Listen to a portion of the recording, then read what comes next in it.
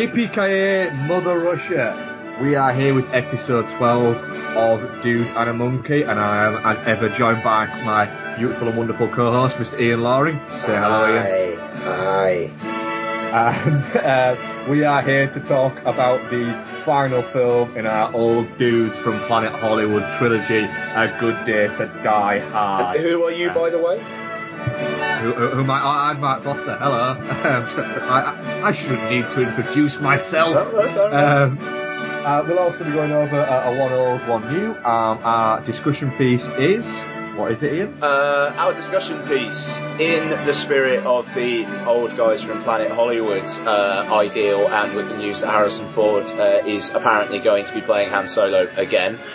My question, inspired by High Fidelity, is it better to burn out or to fade away? That's a very interesting one, a very good one. I think we can cover a bit of ground with that one.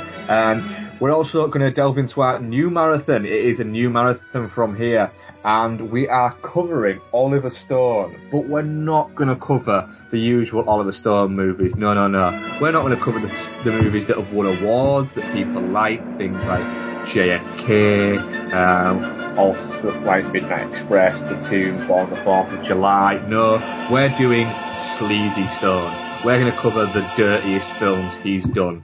And we're going to start with his debut, the 1974 horror film Seizure. So, before we get into the meat of our main review, we're going to play a little clip from the trailer to A Good Day to Die Hard. American? Yeah, New York. Are you a cop? Yeah. It's gonna be loud. How'd you know I was a cop? You don't look like a lawyer.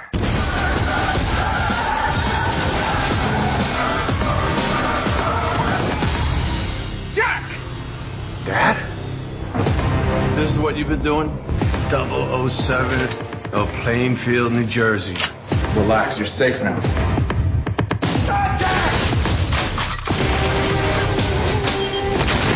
Save my ass. This guy's bad news. Terrorism, weapons-grade uranium, nukes. Someone's gotta stop him. Attaboy. Knock, knock. Whoa. What is this, a pirate gun? It's old school. Like you, right? Right, that was a little clip of shit blowing up and Bruce Willis saying stuff that he's said in the past 4 movies. A Good Day to Die Hard. It was released on Valentine's Day, which is a wonderful day to release a movie like this. Directed by John Moore, whose previous accolades include the quite good Behind Enemy Lines, the perfectly decent remake of Flight of the Phoenix, and again a remake of The Omen, which was a piece of shit, and the Max Payne film, which featured Mark Wahlberg in a Rolex sweater for far too long. Also written by the guy who wrote Swordfish, Hitman, X-Men Origins Wolverine, and The A-Team. How could this go wrong? So, Ian, what do you think to A Good Day to Die Hard? Well, unless you're faking us out, I'm pretty sure where you're going. I didn't mind A Good Day to Die Hard. Even though I will say this is with insanely low expectations going in. I'm not a fan of Die Hard 4.0, or Live Free or Die Hard, but it was called Die Hard 4.0 in the UK and I believe Europe. Not a fan at all. Very, very long. 100% too much Kevin Smith. Probably 50% too much Justin Long.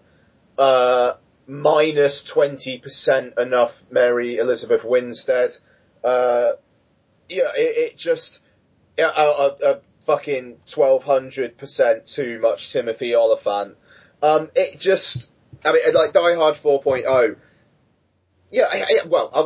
I'll rephrase what I was about to say. Live Free or Die Hard. People have been reacting to Live Free or Die Hard like there was any chance that it was even going to come close to licking the boots of Die Hard or Die Hard with a Vengeance. This is the 5th film in the Die Hard franchise, directed by a man whose only, I haven't seen Behind Enemy Lines, but from what I've seen of his films, he's only made one even half decent film, and that was the remake of Flight of the Phoenix. What I will say, yeah, is just quickly. I would track down The Enemy Lines. It's a really solid war film. It's very entertaining, and it's Owen Wilson in a non-comedy role. Plus, it's got Gene Hackman. Yeah, I mean, I'm more than up for watching Behind Enemy Lines at some point, absolutely. But I mean, it's also written by a hack. Skidwood. Yeah, I mean, like, even his name just kind of makes your blood boil. So, like, I don't know. It just, like, the sheer vitriol with which people have some people have treated this film surprises me, because in the end of the day, we've already had one really, really shit Die Hard film. Yeah, and the thing is, for me, is you can't go into any Die Hard film after Die Hard expecting it to be better than Die Hard. I mean, Die Hard with a Vengeance was a little bit lightning striking twice, which I think is why people are reacting like this. But I mean, sorry, Mark, go on. Die Hard with a Vengeance, it's a very good movie. It gets close, but it's not Die Hard. But this A Good Day to Die Hard was never going to be as good as Die Hard. It was, there was no chance of that ever happening. Exactly. Yeah, this is it. So then then after that, it is just degrees of, well, how bad / good is it actually going to be? And frankly, even just because of the fact it's a solid half hour shorter than Die Hard 4, I think that immediately makes this, I mean, it's the shortest Die Hard by a distance, and I think that immediately makes this more tolerable than Die Hard 4. It's got a set of villains who I thought collectively were marginally better than Timothy Olyphant. Jai Courtney I thought was fine for what he was. It wasn't much, but I thought he was fine. It had enough McClane-isms in it to get me through, and though the action takes a turn for the CG filled towards the end, I thought the action, certainly in the first two acts, was pretty solid, and also has a car chase in the film, which I thought was an awful lot of fun. And yes, it's not Bruce Willis making fists with his toes, but that's not what I thought was going to happen anymore. So, for what it was, I thought A Good Day to Die Hard was perfectly acceptable. Mark? Like you, I went in having sort of received all of the people saying how terrible it was and how disgraceful it was and how it's the worst Die Hard movie. And I went into it thinking, right, as long as it's better than or not as bad as a Len Wiseman movie, I'll be very happy. If it's worse than that, then geez, we are in trouble. Do you know what? I don't see what people's issues with it are. Oh, okay. It's let me get this straight. It's not a very good film, but it's not a terrible film by a long stretch. It's not long enough to be a terrible movie. It's under 100 minutes. Including credits. So, it outstays its welcome at some points, but the action, is perfectly decent in it, if a little bit too long at points. The villains are fine. I thought Jai Courtney was very good, to be honest. I thought he was the best thing in it. And the main thing is the screen I went to had one of those annoying, from the red carpet things with the Eminem. Yeah. And they were talking to Jai Courtney before it. To be honest, I had no idea that he wasn't American. And when I heard him talk, I thought, oh, Jesus, he's Australian. Cause I'd never seen him in anything. And I thought, oh, right, well, that's interesting, because, from all the clips I've seen of him, he sounds American. I thought he was perfectly decent. I thought Bruce Willis, he still plays John McClane well. He looks like he enjoys playing John McClane, and he's very comfortable in that character. I don't think the character has shifted that much from the first Die Hard to this Die Hard, and that's the big thing where you look at a franchise that is this old, that still has the same guy playing the same character. You look for that shift to see if if it's like, if you went from this to this one and missed out on the middle ones, would you notice a massive difference? And other than age, there isn't a real big difference. Their chemistry was quite good, but at points, my main issues with it came with the story got a little bit fucking stupid. And I'll be honest, there were several points where I thought, okay, so they've cut some out there for this certificate. That's annoying. And then 10 minutes would go by and you go, hang on a minute, where'd that come from? And there was little bits that kind of bothered me, but on a whole, it's a perfectly entertaining movie. It's like I said about Bullet to the Head. This is a 6 out of 10, which for me isn't a bad grade to give a film. I will, it's the sort of thing where when this comes out on Blu-ray, I'll happily pay £7 for it in a sale to buy it, to have it on Blu-ray, because it's alright. It's not as good as 1. It's not as good as 3. It's about on a par with 2, and it's a shitload better than 4. Yeah, I mean, I think I'm pretty much there with you, actually. I mean, I gave it a 7 out of 10 on Letterboxd. I think I might have liked it a bit more than you. I mean, it just, I don't know. I mean, maybe I should stop just reacting to what other people are saying and actually say what I thought, really. But I mean, the pacing is well done. I mean, I think the third act, when it gets round to the kind of the twisty kind of, okay, this is what the MacGuffin is actually all about, the file that Jai Courtney's character is after. This is what it's all about, and it kind of carries on that thread of villains having ulterior motives, which Die Hard 1 and 3 certainly had. And even though I thought it was interesting that this time it didn't actually come down to money, well, actually, in a way, it probably did, because of what they were going to do with the stuff, I suppose. Yeah. But I mean, that third act is a little bit, and I mean the action sequence towards the end. I mean, like, it's McClane having problems with a helicopter. In 4, it was McClane having problems with a jet plane. It is all. I mean, I can see why people get annoyed that it is just like he's become a superhero now. But I would also say the way Bruce Willis plays the character, it's not so much. I mean, like people say with the first ones, like he's just like a cop or whatever, and he complains about this stuff. Like in Die Hard 2, how can the same shit happen to the same guy twice? By this time, if you were acknowledging this stuff, if you were saying, how can the same shit happen to the same guy 5 times? That would be too. I think people would equally have a problem with that. So it's just like, alright, he's in this situation, it is what it is. If you don't want to see John McClane get into a situation with some terrorists, don't see Die Hard 5. No.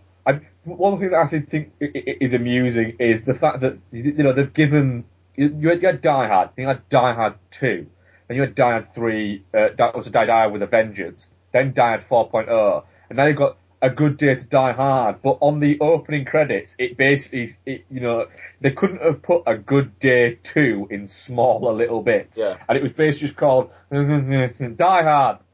And that was, they're very much saying, look, this is a Die Hard movie. It's very much a genre of its own kind now. Yeah, quite, yeah. And as an entry in that of the, let's just wind John McClane up and watch him go, which is what this franchise is now, it's absolutely fine. And in terms of him being McClane, I think there are enough elements of that. The exchange with the taxi driver, I like that, I mean, okay, I suppose it is, and there are a lot of moments in Die Hard 5 where they're trying to pander to your love of the earlier films. But that exchange with the taxi driver, it's like bringing up Argyle from the first one. The sheer fact that the opening of the film is Ode to Joy like the sound of Ode to Joy with police sirens and and violence. Yeah. You know, I mean, it's pandering, but it is for this audience. Yeah, it certainly is. I mean, my kind of like the big, like I said, the big plus side of it for us was I thought Jack Hartnett was very good in it. I thought he fitted the role very well. I like the fact that this wasn't at the start. It isn't Bruce Willis's story as such. It's his son's, and then he gets involved in it. There's a great scene with them where he's talking to him sort of in the third act, and John McClane basically says, you know, aside from all the shit that's gone on, I've actually had a really good day. Yeah. And Jack McClane's kind of saying, well, actually, yeah, I have. And it's like, you know, I got to spend a bit of time with you. You think all this shit's happened, but it's that kind of, you know, he's going there to help his son out, but he doesn't really know what he's gonna do. But you can kind of see he knows that he's gonna get into some kind of shit because that's what happens. It did start to bother me, the fact that he kept on saying, I'm on vacation. It was like, right, okay, you've said it at least 7 times now. It's like, it is a little bit like Skip Woods had that on paste, and every so often just hit Control and V. Totally. Like every 200 words, it's, oh, wait a minute, Control V. That started to grate a little bit. I loved the just the absolute bastardness of the dancing fucking Russian special forces guy who was chasing them at first. Who you look and you think, right, you know, he's the head henchman from the bad guys. I love the fact that at one point he's eating a carrot while he's talking to them was just ridiculous, and the fact that he keeps laughing at stuff. I actually quite enjoyed that, like the fact that he is, like, the whole car chase he's just thoroughly enjoying. Yeah, I just thought that was a nice little character beat. The fact that he seems to he's basically enjoying the fact that Bruce Willis is chasing them, and he finds it amusing. I like a badass character that is just mental. There is something a little bit unhinged about them, and he had that in sort of droves. For me, the car chase scene went on way too long. I enjoyed it. I'm sorry. I enjoyed it, but it went on way too long. It ended about 3 times, and then it started again. But I liked, and also, I liked that building of the see how ridiculous this is going to get, and it ends up with John McClane driving on other cars. I'm fine with that. I mean, okay, yeah, it's not fists with your toes, but I'm fine with this too. Also, as well, at that point,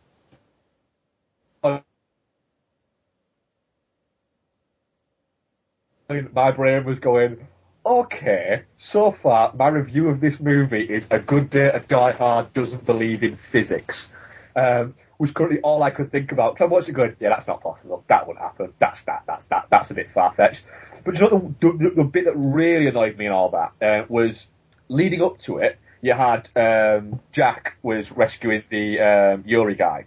And he rescues him and they get out of the, you know, we're spoilers, so, you know, fuck it. But let's face it, if you've seen the trailer for A Good Day to Die Hard, you know what happens in the film. So, he's saving that Yuri guy and they're running out and he's going to get the car thing. Did you notice that all of a sudden they went from having handcuffs on to having no handcuffs on?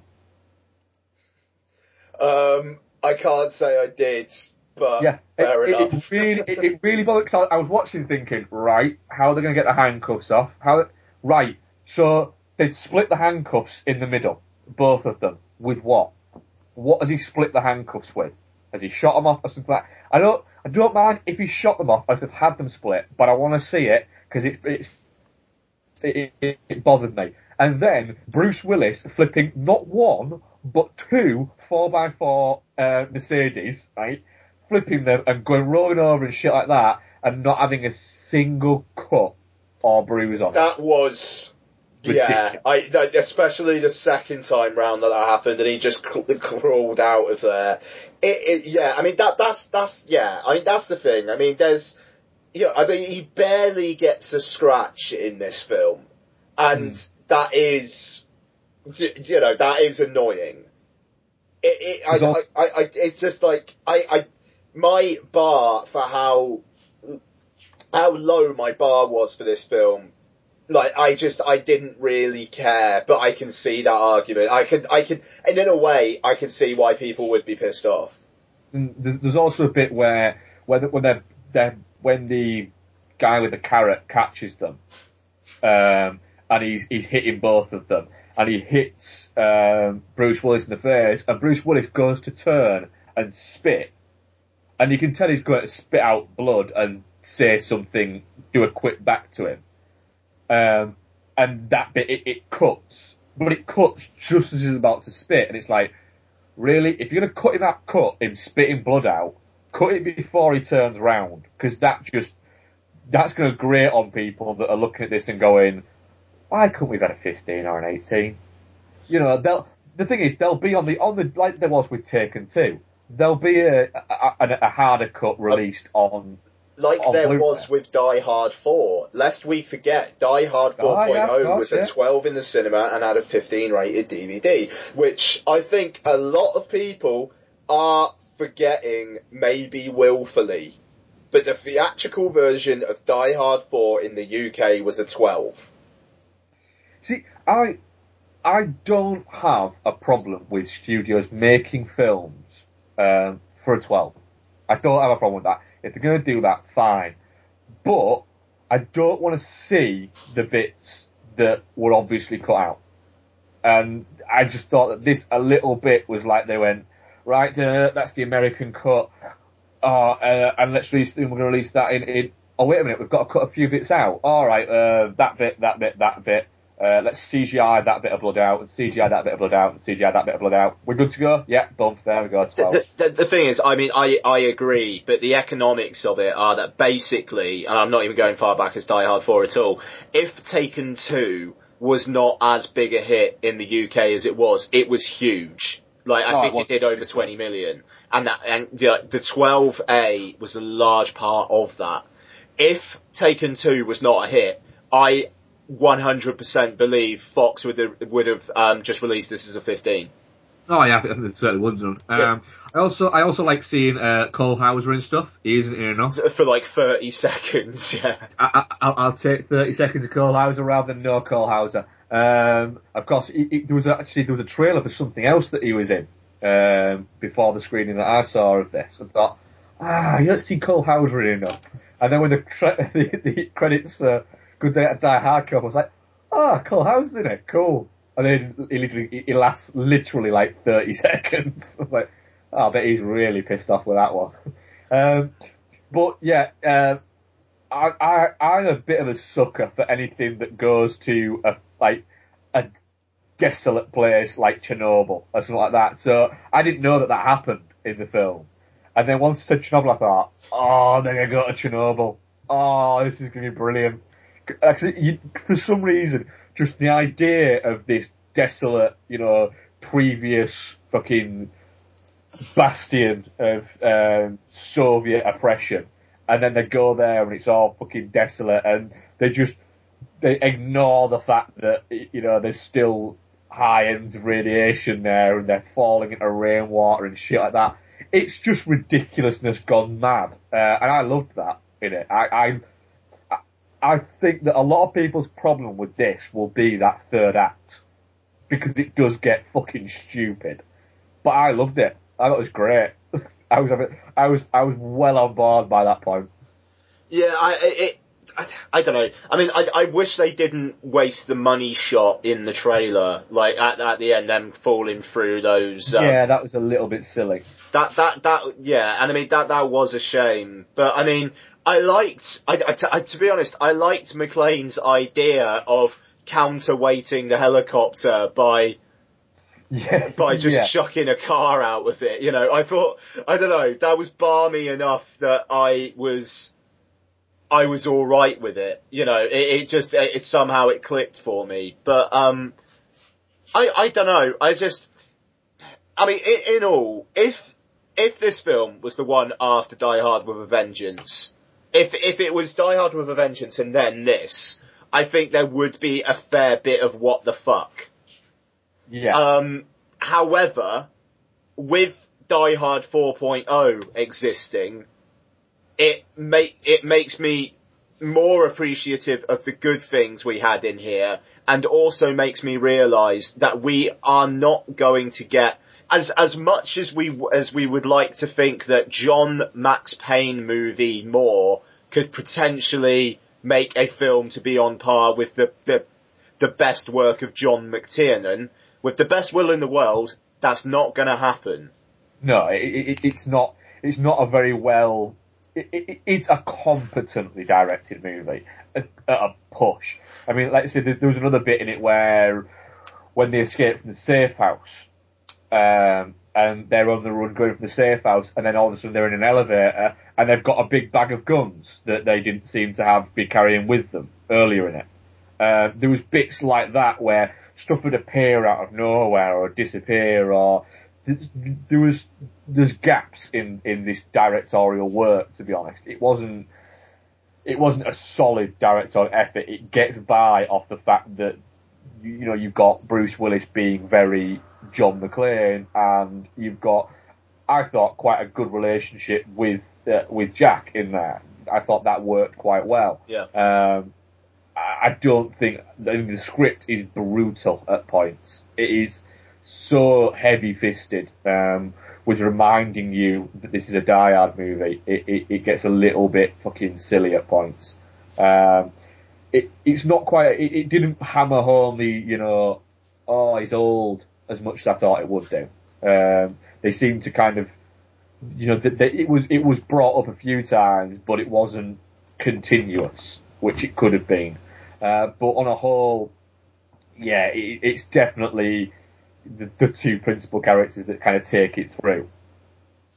Yeah, no, exactly. And I mean, I don't know, I mean, the relationship between Willis and Justin Long in Die Hard 4.0, to be honest, is probably one of my least problems with the film. But I mean, it just, like, that film kind of felt like it was Len Wiseman, like, pandering a bit to a young audience, so having Kevin Smith and Justin Long in there. Whereas with A Good Day to Die Hard, it does kind of feel like they're trying to bring it back to what it used to be, but also with the worst excesses, admittedly, the worst excesses of today's action cinema. You know, too much CG, quite a lot of cutting, even though I think the action direction in this is pretty solid. You can tell what's going on most of the time.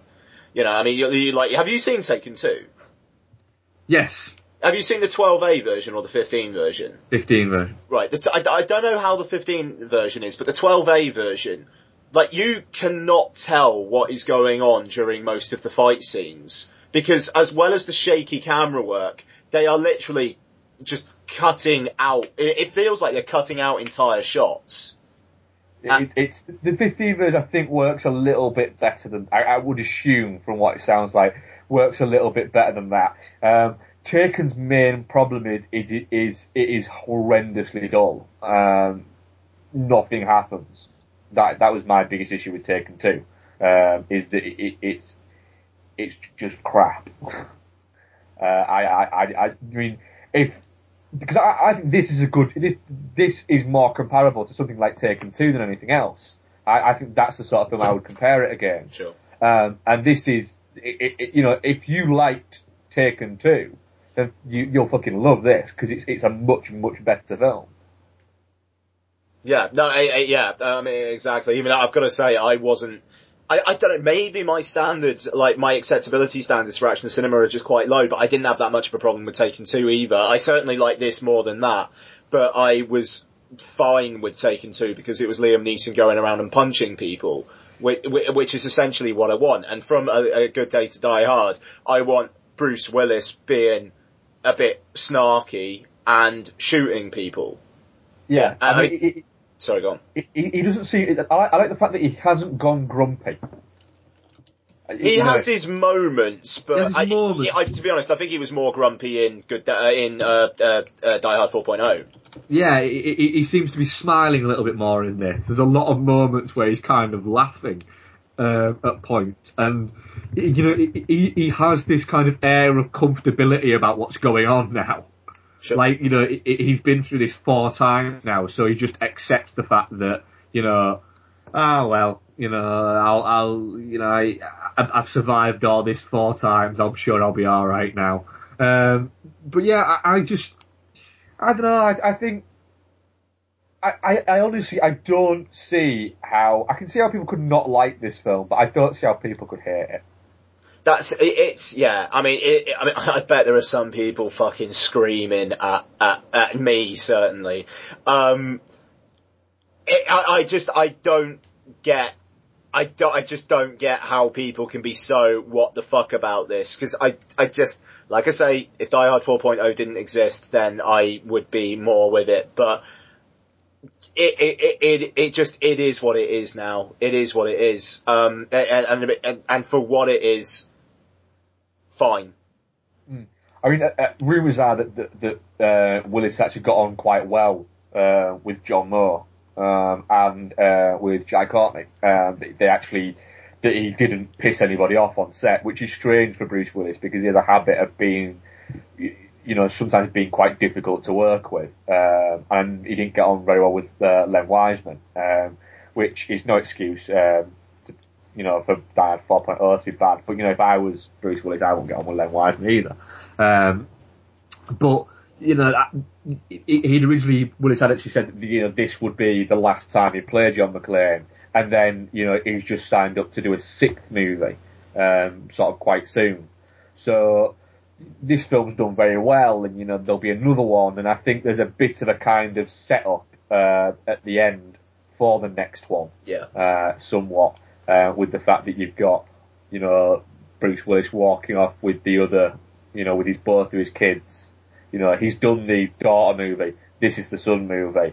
Number 6 would probably, it's probably going to be all 3 of them together. It'll be the family movie, and then essentially you've got 2 trilogies. You've got an original trilogy and another trilogy, and you put them together and you've got a 6 movie franchise. I think that's where they'll go with it. I'm not sure if Moore's signed on to direct the next one, but do you know what? At the end of it, I thought, do you know what? Yeah, I could watch another movie of those 2 doing similar things that they were doing in this quite easily. Yeah, so could I. And I mean, like, if it's the kind of the family thing, I would be perfectly alright with Hans or Simon's relatives coming into it, and trying to fuck shit up for the ending. If it was actually, I think what could be interesting for Die Hard 6, if it's that actually a direct threat to John McClane.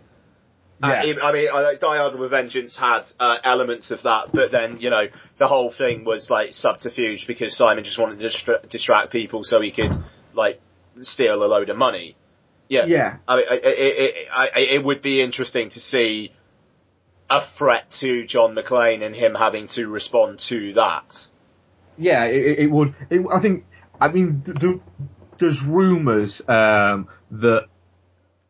they want to link the 6th one with the first one in a lot of ways. That they want to they want to make it kind of bookend the series, which either that's them sort of hinting at the fact, like you say, bringing in, villains relating to the original villains, or whether or not you take it right back and have it set back at the Nakatomi Plaza or something like that. I don't know, but it'd be nice if they did bookend it. I'd happily take that. But yeah, I was pleasantly surprised. If we're wrapping up now and we're saying what we think, I would certainly say that A Good Day to Die Hard is definitely not shit. Yeah, I would say definitely not shit as well, and that might be a controversial one, but in the end of the day, our Old Men Who Own Planet Hollywood trilogy. We've said definitely not shit for all 3 films. Success. How would you rank them? If you're going for which one was your favourites, which one was your least favourite? In those 3, where would you put them in terms of like a top 3? Favourite to least, Last Stand, Die Hard, Bullet. Yeah, that'd be mine as well. I'd say I'd be happy with that. Like I say, as I said in the last podcast, I loved Bullet to the Head. I thought it was wonderful seeing all that. But being honest, I just think this is probably a better film. I had as good a time with it as I did with Bullet to the Head, but it's probably a better film. Like I say, my standing out for it was I was very impressed with Jai Courtney. I thought that he had the potential to just be a bit of a Sam Worthington and a bit, just a big guy who looks a little bit like Bruce Willis. The thing is, sorry, go on. No, go on, you said. I like Sam Worthington. I think if he was in these kinds of roles, I think like a supporting guy, I think he would be better. I think if Jai Courtney actually tries to take on a lead role, that could go wrong very quickly. That could go wrong, yeah. But in this, as the backup to someone, I think he does perfectly well. As I thought he was good in Jack Reacher as well. I mean, he doesn't seem to be getting a lot of heat from either films, but I like him. He could be one of those ones that kind of creeps up, like a little bit like Channing Tatum did, where they do a few little bits, and they pick their roles carefully and don't kind of jump the shark and go for a low budget or a mid to low budget action film and go, right, here I am. He'll sort of float around, occasionally throw in a lead role, and then go back to doing something more ensemble, and then move on from there. He's picked his roles quite well so far. But yeah, I was thoroughly impressed with him in this. Like you say, you've got good villains. He wasn't. He's going back up against the Russians, which seem to be a popular choice again in Hollywood for the villains. But yeah, let's say definitely not shit. Cracking. Right, we'll have you some promos from other podcasts that we think you should listen to and that we listen to, and then we'll get into our one old, one new. Boom. Oh, hey there, it's Reverend Scott. You might remember me as backup singer for Kenny G and Milli Vanilli, but today I come to you as a fan of the Outside the Cinema podcast. For the last 5 years, Outside the Cinema has provided high-quality cult movie reviews every week without missing a week, and they do it all for free. But as you know, free isn't a lot of money. In order to upgrade equipment in the studio and give you the best podcast ever, we're going to need your help. Jump on the Kickstarter.com and search Outside the Cinema to become part of history. Got a movie or top 6 list you can't wait to hear? How about a limited edition OTC t-shirt? Want to guest host on the show or have Bill and Chris and myself do a commentary track to any movie you want? Well, now you can. You can get more info at facebook.outsidethecinema.com or listen what Cinema Diabolical's very own F13 had to say. Here's the deal. We need cash to move the gear and get a little bit more gear. If you like the show and you want to keep hearing it, then donate. If not, you will go on vacations. Next.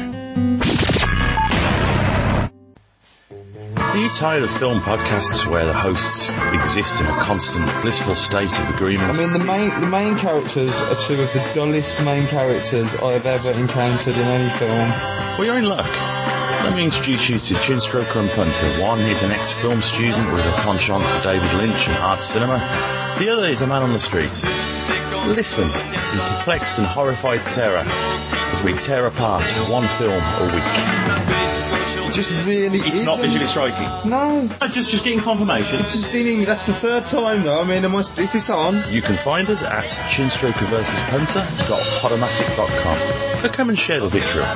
If you could fuck any man in film, who would it be and why? My answer is Lance Henriksen. Oh! He wouldn't tell. He looks like somebody. He looks like somebody who can keep a secret.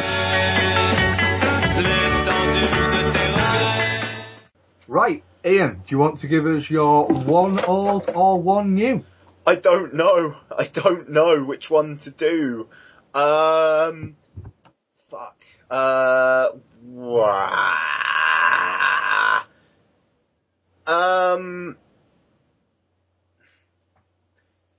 I'll tell you what, I'll do, even though I wrote an article about this, I've watched 3 old since we last recorded, and, I've talked about John Carter a lot over the last year or so I'll leave that be. And I also rewatched Aliens, but, it's Aliens, what you're supposed to say. So I'll talk about, Guillermo del Toro's debut feature, which I did write up a piece for, Screen Geek about this, but, his debut feature, Chronos, which I'd only seen once before. But I got the Criterion Blu-ray off of eBay, a few months back and, decided to, give it a pop. And it went from being a very good film, in my opinion, to maybe my favourite of Del Toro's. A bold claim. Yeah, I mean, personally, anyway, I could see how people could say that The Devil's Backbone or Pan's Labyrinth are his best films. But I will say, I think Del Toro sometimes lets his visuals and his just all over the place and wonderful imagination get in the way of just telling a simple story. I can't help but feel sometimes his sketches and his doodlings, he's maybe a little bit more in love with those than he is the actual story he's telling.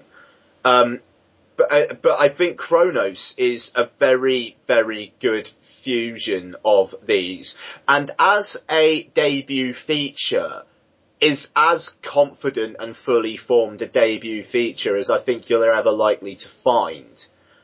He'd done a couple of short films before this, one of which is actually on the Blu-ray, but the fact that he came to it, and it's so you can see Del Toro's themes and motifs and ideas from his subsequent films just already here and realised in Chronos. And that's not to say that he gets boring or anything like that, but his kind of predilection for having young children be at the centre of the stories, his obsession with a kind of a combination of organic matter and kind of mechanical clockworky kind of things. There's the Chronos device itself. I mean, I will just ask, you've seen Chronos, haven't you? Yes, yeah. The Chronos device itself, there's a brilliant shot earlier on that's inside the device, and you see this clockwork stuff ticking along, and the little insect parasite thing inside the device itself. And it's already his obsession with clockwork stuff. It comes up in Hellboy with the clockwork villain, and Hellboy 2, which the climax of Hellboy 2 is almost like it's taking place on a set that has been directly lifted from this shot in Chronos. It's quite something. He does have a lot of linking sort of themes running through his films that have come straight from, films as early as Chronos. Yeah, I mean, it's, and obviously the kind of the parasitic, buggy kind of thing, there's a bit of that in Pan's Labyrinth. Obviously Mimic is about, bugs kind of taking on, increasingly human form and that, that kind of a thing as well. And also, it's got his really, delicious dark humour already in it as well.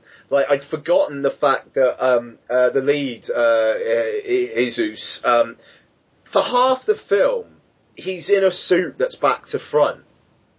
And I didn't notice that first time round, but, spoilers for, Chronos, but, basically, halfway through the film, he's kind of assumed to be dead.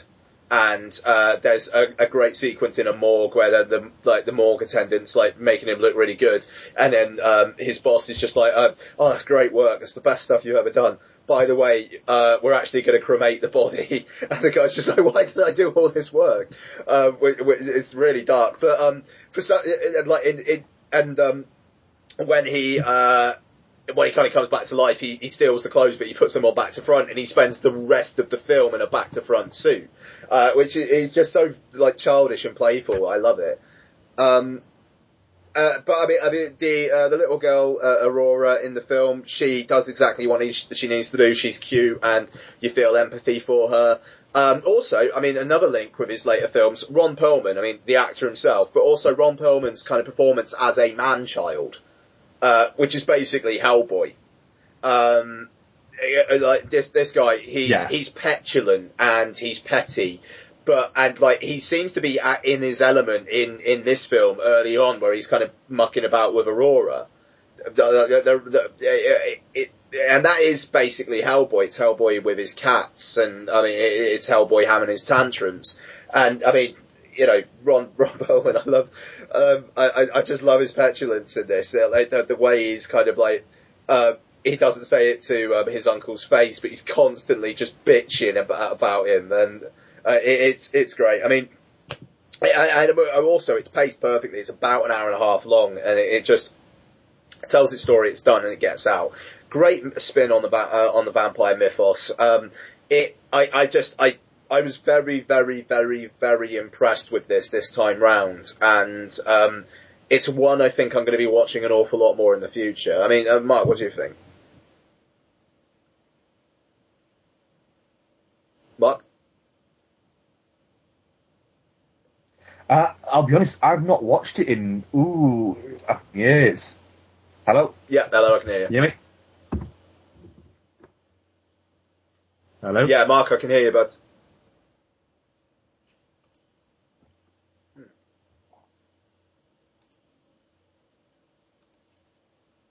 Can you still hear me? Yeah, I can still hear you. No, gone. Good, just.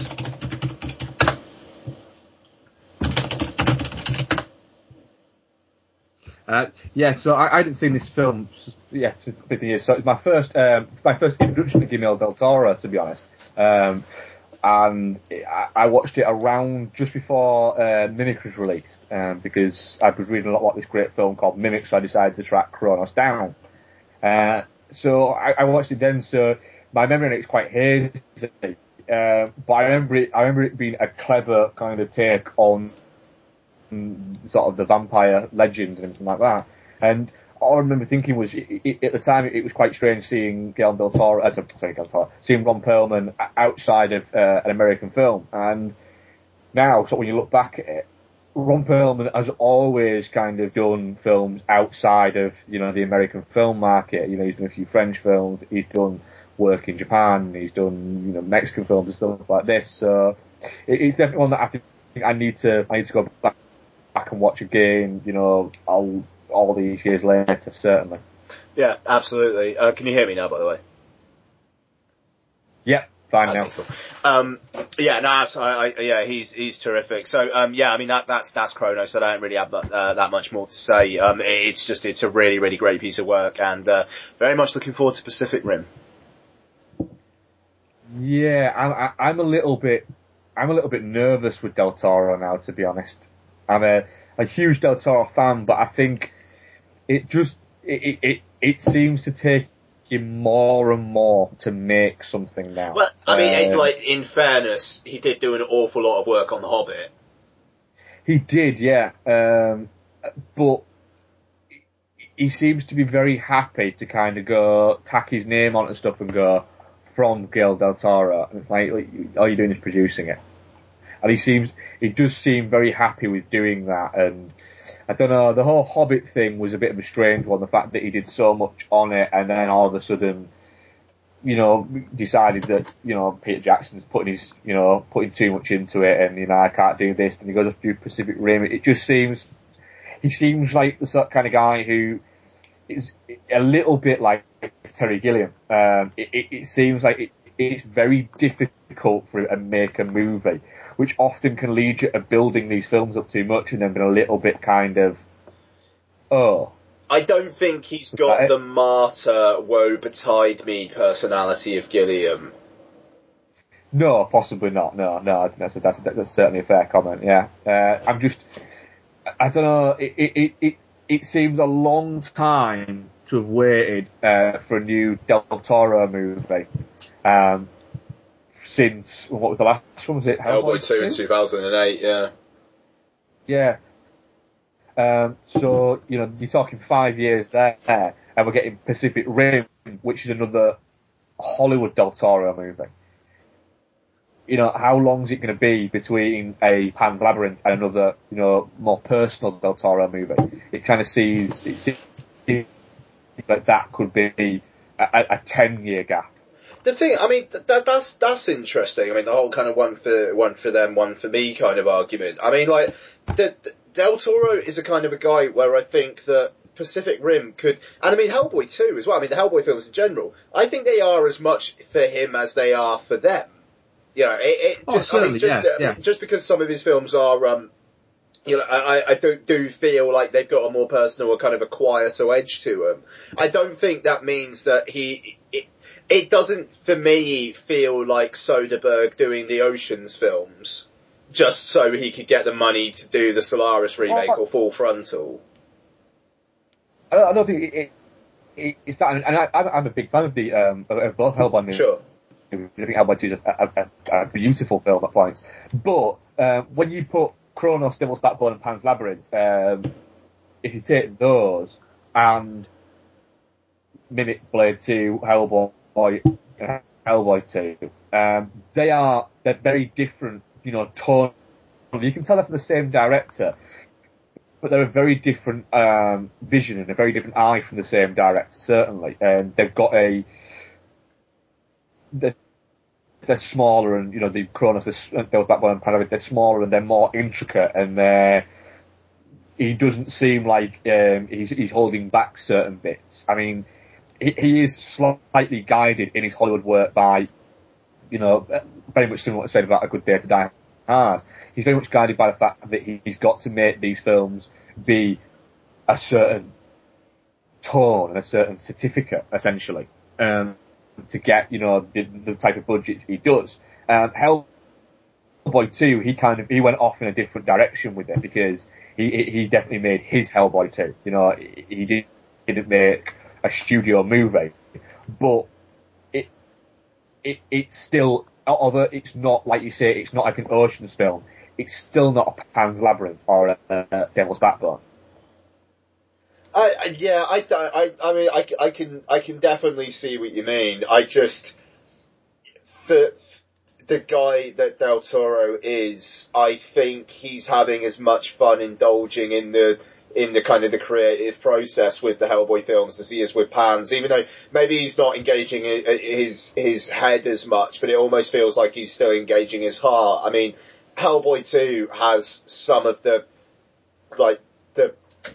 oddest kind of villains and like situations. And I mean, like the plant in the city that's like forever growing, that kind of, that little set piece there of like destroying like this one thing that will never ever be again for, you know, these people. That is wonderful. You know, that kind of idea, like, still rings true for that for me. I can't help but think with Pacific Rim, I think there's got to be something else other than the monsters fighting kaiju. I think there's going to be something more to it than that, because I think Del Toro would do more than that. I don't know. I mean, maybe that's a discussion for another time. But I think that's interesting. I see what you mean, but at the same time, I think Del Toro being Del Toro, I think the Hellboy films are as personal to him and his creative passions as Devil's Backbone, Pan's Labyrinth are, even though, you know, Backbone, Kronos and Labyrinth do feel like films of their own piece, for sure. I walked past Guillermo del Toro once. Really? Yeah, I walked past him in. Do you know that thing where you look at someone and you go, God, that looks like blah, and you know your first reaction isn't, oh my God, that's blah. Your reaction is, oh my God, that guy looked so much like blah. Yeah. I walked by a guy and I turned up my friend at the time and saying, God, I look like Guillermo del Toro, and he's like, who's that? I was like, you know, the guy who directed Pan's Labyrinth, and he's like, don't know what he looks like. So I purposely sort of went and bought Q magazine. That's a magazine, Total Film magazine. I knew there was an article about what is it? spot him, went, that guy, and went, it did look quite a lot like him. And then it was about a couple of months later, the same friend brought me a copy of Empire into work, and he started, and I said hello to him, in fact, I came in the morning, and he opened up Empire, listed down it, and there was an interview with Guillermo del Toro in it, and he was talking about the fact that while he was filming Hellboy 2, he'd visited England and done like a tour of England and done like a really touristy tour. And he'd got ideas and he'd been to all these places, and he listed Edinburgh, York, Oxford and Manchester. And my friend said, pointed at York and went, York. He was in fucking York. And this interview, he checked, he went, this interview was interviewed this time, went, I bet it was him. He said, there's no fucking coincidence that we walked by a guy who looked exactly like that, and he was in York. Nice. Like, motherfucker, why don't I just go up to him and say it? And the worst thing was, in my bag at the time, I had my copy of Pan's Labyrinth. Oh, at the burn, time. really? So in my brain, I was like, I literally, and I walked like right past him. It still might not have been him, but fucking hell, the guy was in York at the time, and it looked a lot like him. That's rough. Anyway, moving on, I'm going to give you my one new, which I've had to cheat slightly because the only new film I watched this week was Good Day to Die Hard. Okay. Just 'cause I've not had a lot of chance. So it's one that I watched last week, but I watched it last Saturday night, so it's only 8 days ago. Okay. So, and I take that. The movie is, I watched this with my daughter. It was my daughter's idea to watch this. Oh God, here we go. Right. It's not another fucking Miley Cyrus film, is it? It's not another Miley Cyrus I trust film, no. Izzy's taste more than yours these days, Mark. Go You on. really fucking should. We watched the American teen comedy film at Fun Size, which was released at, what is it? And it's a Nickelodeon movie, and it's a Halloween movie. Do you know what?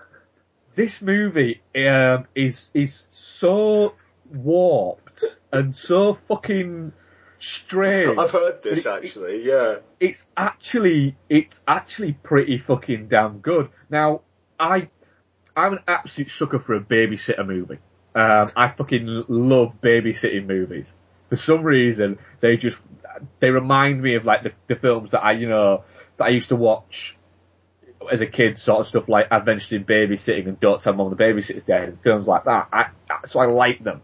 And this is a film, it's about a kid called Ren, whose father has died, and her mother has kind of not taken it very well, and her mum's now dating this 27-year-old guy, and she's going to all these parties with his kind of younger friends, and she's essentially left to look after her little brother, who is called, I can't remember his fucking name, he's got a right weird name, Albert I think he's called. Albert. Who is this weird little fat kid, who doesn't talk. He's a complete mute, can understand things but just chooses not to talk and hasn't talked since his father died. Essentially what happens is she has to then take him out on Halloween, take him out trick-or-treating. Her best friend at the time wants them to go, April wants them to go to this party that Ren's been invited to by Aaron, who is like the class fucking stud. He plays in a band and all this lot, and he's gorgeous and all these things. And Ren thinks this is amazing because, she's been invited by this guy, and then she thinks, right, it's great, I can take, the kid out trick-or-treating, and then we can go to this party. The kid goes missing, basically. He doesn't run away, he just kind of goes missing. But then things go a little bit fucking weird. The kid ends up being taken in by a guy called Fuzzy, who's a clerk at a sort of local 7-Eleven, who decides that he's going to take the kid away to wreak vengeance on a girl who shunned him by having an affair with a guy called Jurgen, who we meet later on in the film. Jurgen is Johnny Knoxville dressed up in a hair metal outfit. What? Yep. who is a complete sleazeball, who ends up kidnapping Albert, and it all goes fucking weird. The least annoying kid from Project X, which is saying something, plays a kid called Roosevelt, who, along with his friend Pang, who is he's another kind of nerdy guy, they end up helping out Ren and April to go and find Albert, which at one point results in them backing up a car into a giant chicken, right, that falls on the car, but the chicken has this kind of dancing movement where it thrusts forward. So the chicken falls on the back of the car and is essentially humping the car. For a good kind of like 30 odd seconds, this chicken is effectively humping this car, which for a film of this certificate, it's very kind of, I was sat there with my 8-year-old daughter who's going, what's that chicken doing in that car and why is it funny? And I'm there thinking, I don't want to explain this, but I know that she knows why it's funny. She just wants to make me feel uncomfortable, which it did. It's one of those films that is just kind of crazy enough to work. It's kind of teetering on the edge where if it flickered a little bit more one way, it would have been a 15. And if it flickered a little bit more the other way, it would have been dull. But it kind of lingers in the middle of being so fucking weird that it kind of works. And I actually enjoyed it probably more than I probably should, really.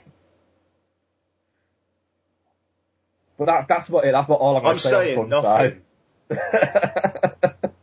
I'm sure I'm the only fucking person that will ever see this movie. But you spent about 6 minutes of this podcast talking about fun size. I know. But do you know what? It's alright. I enjoyed it. I don't believe you. I think you should watch it. I don't. I think you should. It's not happening. I think I'm going to make you. No, watch you're it. not. I am. No. I'm a Clockwork Orange. You're not going to fuck it. No, you're not. I am. I'm going to bring a copy of it. I'm going to pin you down. I'm going to Clockwork Orange. Jesus fucking Christ. Yeah. Also, as well, you are at several points going, watching it thinking, is this inappropriate? Is this a little bit too sexual? Well, what is the rating? Is it a 12 then, is it? It's a 12, right, yeah. Okay. But it I don't know, it's weird, and it's strange seeing Johnny Knoxville in it as well. That's a strange one. He's quite weird in it. But yeah, it's a fucking bizarre movie. It really is. So what is your one new that you've watched this week? Well, here I think it's going to be a pretty unique moment in history. From Fun Size to Akira Kurosawa's Ran. Oh man, no one's ever fucking covered an Akira Kurosawa movie and fucking Fun Size. Like, that will never ever happen ever again. No. Okay, Ran. Like, the reason why I'm talking about this on here and not Heroes specifically is because I believe Jordan and Noel have both still never seen a single Kurosawa film. Oh, you're kidding. Yeah, I believe that's still the case, because I was talking about High and Low on the podcast, and they kind of both mentioned the fact. And in a way, I can kind of see why, because Akira Kurosawa is one of those directors where it kind of feels like you're not a cinephile unless you've seen the best work of Akira Kurosawa. You know, that kind of, it feels like, it's like with, like with Bergman or something, or like Antonioni. They feel like that's films that you it's like you're almost being forced to watch just so you've got that frame of reference. However, I mean, I haven't seen too many Kurosawa films myself. I watched High and Low for the first time last year. I have seen Seven Samurai. I've seen Rashomon, but that's actually about it. So I'm not gonna say I know the entire works. I'm sure I've probably only seen about 10% of his work, if that. But Ran, it's on Netflix US and in, full HD or Super HD as they're calling it. Super HD! Which makes me laugh quite a bit. So it's on Netflix US and it looks really nice. It does look really nice. Now, have you seen Ran? I have. Okay. So basically Ran is Kurosawa's retelling of King Lear. It's about a king or a lord who decides that his time has come to basically pass the mantle, and he wants to basically divide his land up to his three sons, and the oldest and the middle one are both very respectful, saying yes, thank you, father, and the youngest one, Saburo, basically rejects the notion, saying that basically, this is going to all end really, really fucking badly. This is a terrible idea. You're an idiot. I'm off. I believe those were the actual lines of dialogue.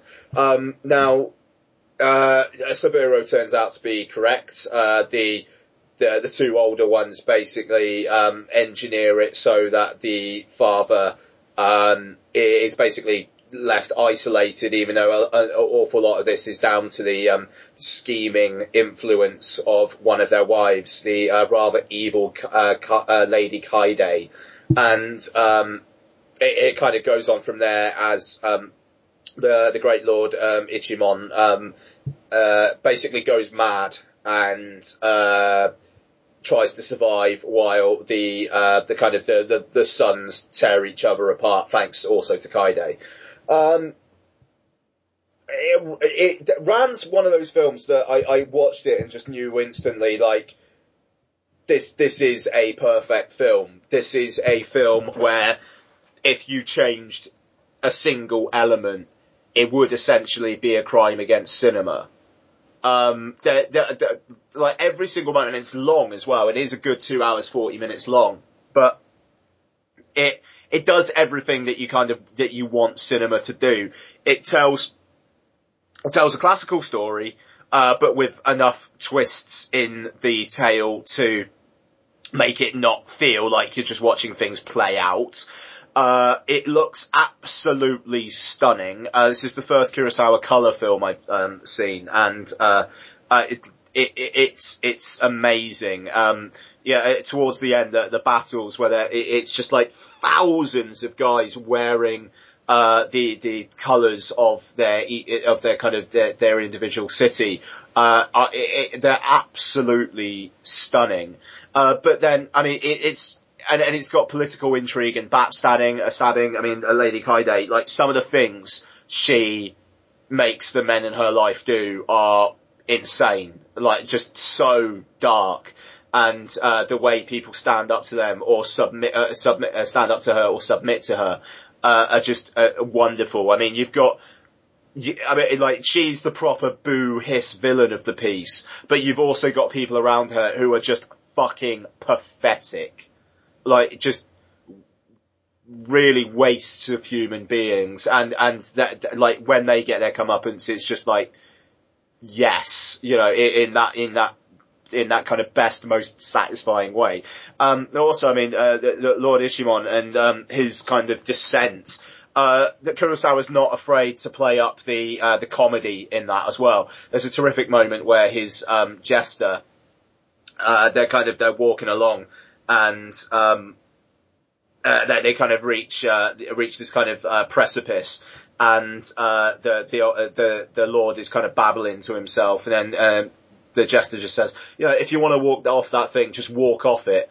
And what does he do? He just takes a fucking step out and it just goes tumbling down. And I don't know, I'm not explaining it very well, but it's great. The film just, it's incredibly cynical, and it's fucking heartbreaking at the end. there's something that happens to one of the good guys, I will say, that's very sudden, and I didn't see it coming, even though you kind of should do, really. It was genuinely heartbreaking, and by the end of it, it's, you know, there are little seeds of hope, but the whole thing is basically saying the world is a shitty place. Humans are all backstabbing bastards out for themselves when it comes to the end of it, and any goodness in the world, it will be taken away at some point. I think it was kind of towards Kurosawa's at the end of his life that he made this, and in a way, it does feel like that. The end has the edge of a man who's kind of been well beaten and is tired. But that very much adds to it. Mark, Ran, go.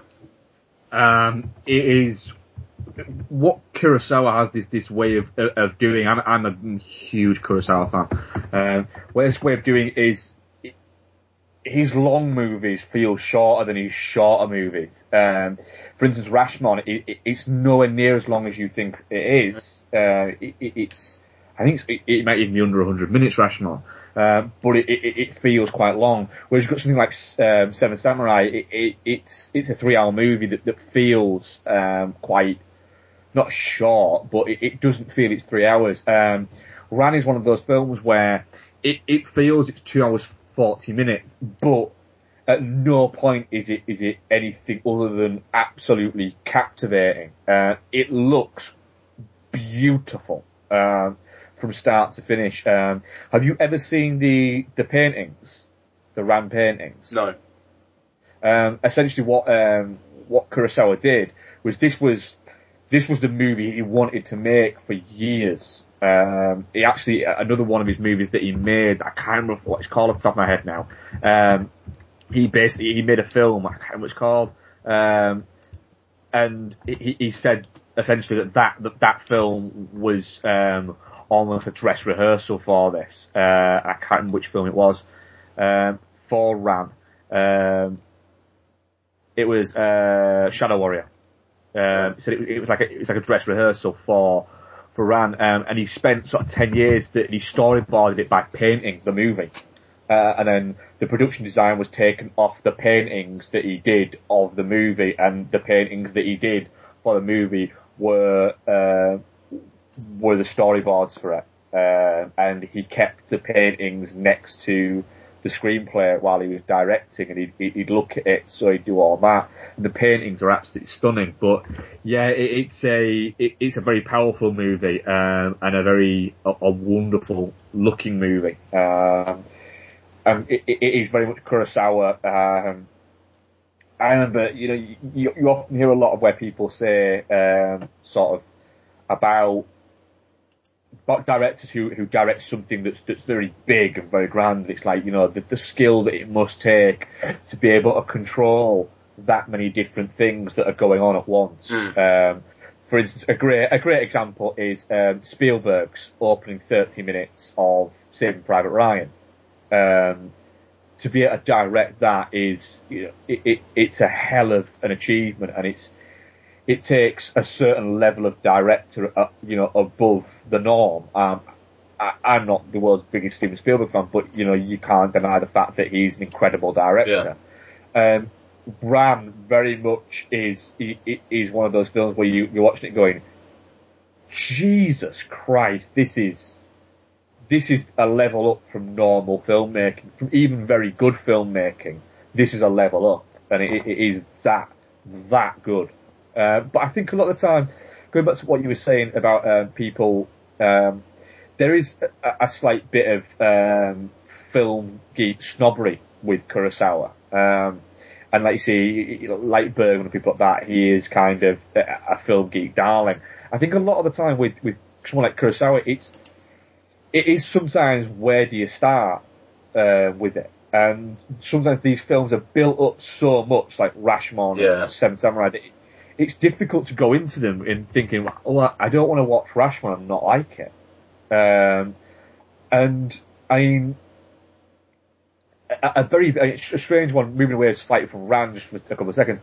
I know Social Network, when Aaron Sorkin wrote the screenplay for Social Network, his main influence on that was Rashomon, because he wanted to apply that kind of logic, and he was saying, with Rashomon, it's Rashomon isn't a story of what happened; it's the story of what. Have you seen Rashomon? Yeah. Yeah, it's the story of what three people say had happened, and you get the differences coming from each one. Yeah. And you get how that works, and that's what Social Network is. Social Network isn't the story of how Facebook started; it's the story of how people say Facebook started. And there's that principle in kind of working towards that. So yeah, it's a wonderful film, and I'm now I know that it's on, because I on US Netflix. I'm on Canadian Netflix at the moment. Oh, yeah. I'll be switching back to US, and I'll be watching that very soon in Super HD. Right, well, segueing quite nicely into what I'm going to talk about as my one. Oh God, here we go. Right, yeah. Is and I'm not going to talk about it for very long, because it's a film that talked about quite a lot. I want to talk about Social Network. Oh, cool. Hello? Yep. Oh, don't bring me a noise. I want to talk about Social Network, because I watched it again the other night. It was one of those things where my wife was at work, and I thought, I want to watch a movie, what shall I watch? And I happened to flick on onto one of the Sky channels, and the Social Network just started. And in my brain went, oh, I'll leave Social Network on while I go and decide what I'm going to watch. Yeah. And then, of course, an hour later, I was still just sat watching the Social Network. And for a film that was only released, under 2 years ago? Just 2.5 years ago. About 2.5 years ago. Yeah. This is my 6th or 7th watch of the Social Network, and I've only actually sort of, not at the cinema, I've only actually sort of sat down to watch it, since watching it at the cinema. Specifically, I watched it once. I ended up just accidentally kind of watching it, and starting watching it. But it was only when I was watching it this time that I noticed I'm still noticing new bits within Social Network. I'm not going to say what the Social Network's about. Everyone already knows about what the Social Network's about, and I'm sure everyone's already seen it. And I'm not going to talk about it for very long, but there was certain bits where I've watched it going, I never noticed that bit. There's a bit where a great scene, and possibly my favourite scene in the film, where the Winklevoss's lawyer is turning around to Mark Zuckerberg and saying, sorry, do I have your attention? And he's saying, no, you don't. You don't have my attention. You have the minimal amount of attention I need to give you. Yeah. And he goes over on that speech. I never noticed that once he's finished that their lawyer turns round and winks at them. I hadn't noticed that. And it seems to be that every time I watch this film, it just lifts a little bit higher up in my estimations, and it gets that little bit better and better and better and better. And it shouldn't be like that. The more you watch movies like this, which isn't like a die-hard pure entertainment movie. There's more to it, there's more substance to it, and there's more weight to it. There should be a point where you go, do you know what? I enjoy this bit, and I enjoy this bit, and I enjoy this bit of it, but, this bit drags a little bit. But it doesn't. It just still bounces along like crazy. And you start to focus on different bits at different times. This time when I was watching it, I was paying less attention to Jesse Eisenberg and Andrew Garfield, and paying more attention to Timberlake and his portrayal of Sean Parker. And like I say, you just pick out different bits of it, and it's still, after 6-7 watches, a truly incredible movie. And I think that, you know, I mean, at the time after it came out and when it sort of went up for the Academy nominations and stuff like that, I think even though most had seen it and enjoyed it a lot, I think it still had that the Facebook movie thing about it. And I think we struggle to appropriate modern movies as being sort of genuine, you know, classics and genuine perfect movies. And I think that The Social Network, that as things go on, I think it could end up being one of Fincher's perfect movies. And then you look back at it, you know, he's got a lot more perfect movies than directors who've made a lot more movies than he should have. Yeah. You know, you've got Zodiac, you could argue is a perfect movie, I would say. I think you could argue to an extent that Seven is a perfect movie. For the type of movie exactly what I was going to say. You know, it's a totally, for the type of movie it is, it's perfect.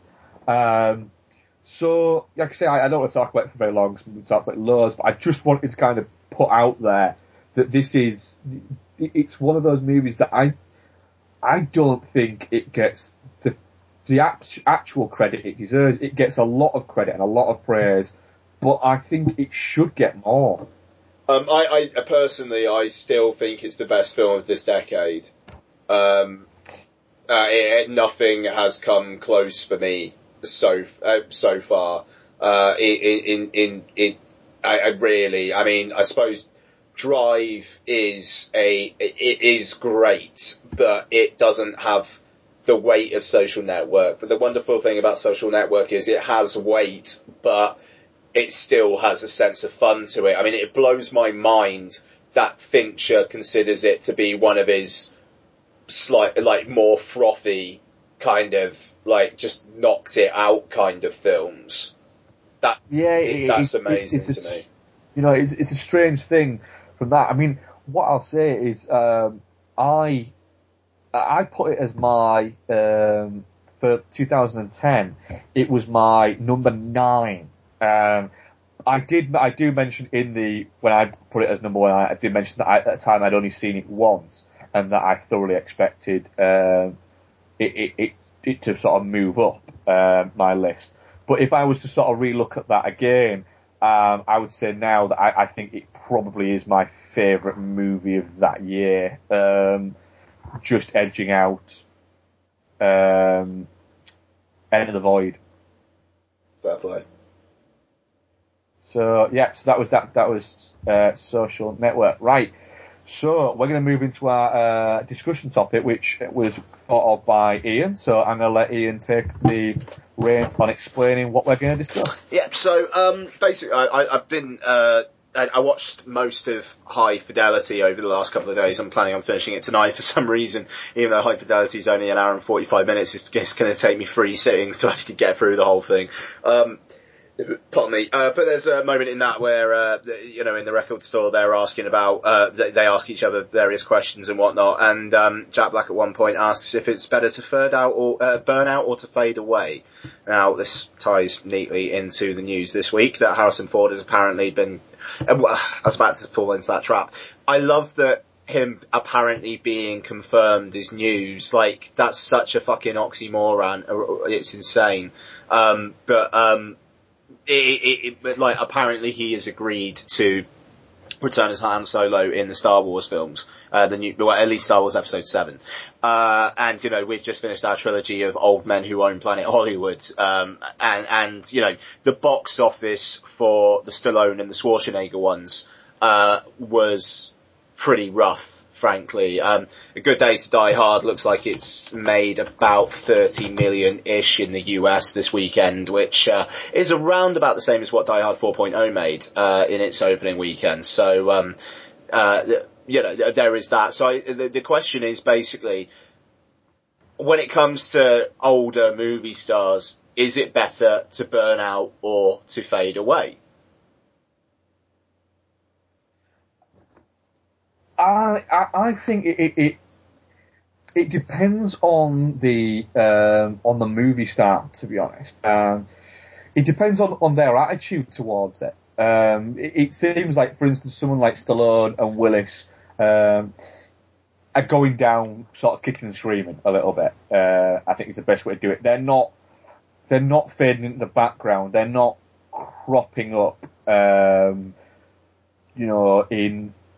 in the background and doing sort of cameo appearances or anything like that. And despite the fact you've got Stallone in his sort of mid to late 60s and, Bruce Willis is in his mid 50s, they're still doing the films that kind of made them who they are. Whereas you've got someone like Ford who, let's be honest, has looked fucking disinterested in being an actor for 15 years now. He hasn't really made a really good movie for a number of years now. Whereas I think at least you've got people like Willis and Stallone are still making, entertaining movies. They might not be making great movies, but they're still entertaining people. But when you look at, if you just go back to, the past 10 years, of someone like Harrison Ford, you've got Hollywood Homicide, Firewall, Indiana Jones and the Crystal Bollocks, Crossing Over, Extraordinary Measures, Morning Glory, a film where he actually plays a grumpy bastard, Cowboys and Aliens, and then he's got a few coming out this year. He's actually, funny enough, he's rumoured to be in Expendables 3 as well.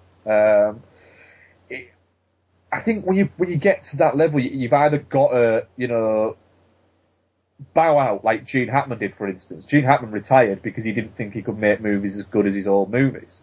Same thing for Joe Pesci. Joe Pesci, got very ill and just said, I've spent the past 5-6 years making shite and I'm bored of it now. So he just stopped making movies. Another one I think you can throw into the kind of what we're looking at here would be someone like De Niro. Is De Niro taking a bit of a shit on his legacy, making the comedy movies and the movies he makes, surely, being honest, for the money? It's not for the money to swell his bank account as much. He has a lot of projects that he likes doing, and a lot of movies get made off the back of his Tribeca company.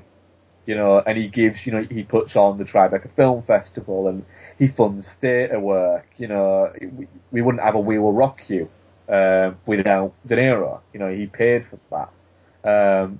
And when you look at his producing credits and, he gives people a chance, he invests a lot in local theatre and things like that. And some of these local theatres are where people like Philip Seymour Hoffman and John Hawkes managed to keep themselves ticking over. So I think my personal thing is it depends on how they approach it. If they approach it in the way of somebody like Ford, where he looks like he really can't be arsed and he's just turning up to keep his sort of name in the hat a little bit, or whether or not you approach it somebody like Christopher Walken, for instance, or Samuel L. Jackson, who are just happy that they're in their mid to late 60s or early 70s and they've still been offered these fucking roles, and they'll do anything that either helps a friend out or, interests them. Yeah, no, absolutely. I mean, I think it's also a large part of it is accepting the kind of roles you are going to be offered. I mean, in the end of the day, like Willis, Stallone and Schwarzenegger, like, I suppose to varying degrees they've all tried something different. But it's kind of weird that they all just going back with this. I mean, it's fair to say that Willis, unless it's a Die Hard film, in terms of action, he's pretty much done now in terms of opening a film. And, I mean, I think Expendables 3 is obviously not going to have a problem getting bankrolled. And, Schwarzenegger's obviously he's got another 2 films in the can already. But the performance of The Last Stand calls into question whether he's actually going to be able to get a Terminator 5 done. Even though, then again, it's the brand name which is going to sell it. Out of that lot, I'd be most worried about Stallone, because Willis is happy to do roles in other kind of genres, whereas Stallone, even though he tried in the 90s, like with Copland most notably, which he is magnificent, which he's amazing in, it doesn't feel like he's ready to give this stuff up yet, and Schwarzenegger doesn't either. But the thing about Schwarzenegger is that he has franchise names to fall back on, and Willis has the Die Hard films to fall back on. Also as well, I think with Schwarzenegger, it's slightly different to Stallone, because Schwarzenegger was a bodybuilder, then he was an actor, then he was a political figure, and now he's gone back to being an actor. I think, for Schwarzenegger, if let's say in 2 years' time, his next two films didn't do great theatrically and didn't do great on home video, and it came to it, and he was getting offered the kind of roles he was getting offered in the late 90s, the executive decisions and the stuff like that, where they weren't doing great business. I think if it came to that, he could happily step back and go, I'm going to go and do something else. I'm going to go and, fuck it, I'm going to open a vineyard. He could do something like that. Whereas I think Stallone, this is all he's got. All he's got is this, and he doesn't seem to know how to do anything else, and I think what he's often forgotten about a lot with Stallone is he's not just an actor. He's a writer, and he's a director, and he's actually a writer and a director as much as he is an actor. He's a filmmaker, and he's quite an accomplished filmmaker. I still think there's very few filmmakers out there who direct balls out action as well as Stallone does. It's whether or not he can, when his body just simply can't do this anymore. It's whether or not, he'll decide, right, I'm just going to direct. I'm not going to direct movies with me in it. I'm just going to direct. Because there is going to become a point, and it isn't going to be far off, when Stallone does seem like the guy who, he's either going to have to go, I can't do this anymore, or he's going to die on set of, Rambo 7. Try to jump out of a fucking plane at 82 years old. He seems like that kind of guy, where he's all or nothing. If that's the way he goes, fine. And he's got a few movies. He's got The Tomb coming out. We've just been told there's going to be a new Rambo film, which I was extremely excited about. He's also got one that he's making, funnily enough, with De Niro, where they both play aging boxers, who come back. Oh God, yeah, I forgot about that. Which is going to be kind of a comedy. But what I would hate to see is Stallone slip back into that kind of, that place he was between kind of Daylight Copland and Rocky. So I'd hate for him to slip back into that place where he was doing Detox and the Get Carter remake and Driven, Shade, even though Shade's actually quite an entertaining movie. He's on a good level, and I'd hate for him to slip back into those straight to fucking DVD movies, because Hollywood is a better place for people like Stallone and Willis and Schwarzenegger. Beyond that, we're starting to get a new wave of action hero with The Rock and Statham and people like that, and the action hero is making a comeback. But do any of those guys, I'm not including Statham in that, and The Rock, outside of those two, is there anybody with enough outside charisma, to match up to these three guys? And I don't think there is. So with them, I think if they start going back that way, where it's the shitty output, I'd prefer him just to go, do you know what, I'm not fucking doing that anymore. Yeah, that's interesting. I mean, bringing up the Rock and Statham as well. I mean, it's going to be interesting to see how long they go, really, as well. Because I mean, the Rock has got actual acting chops. I mean, he does, and I mean, Jason Statham kind of does to an extent. I mean, he's good in Snatch, even though he's basically playing Jason Statham, and I love the Statham. I love the Statham. Oh yeah.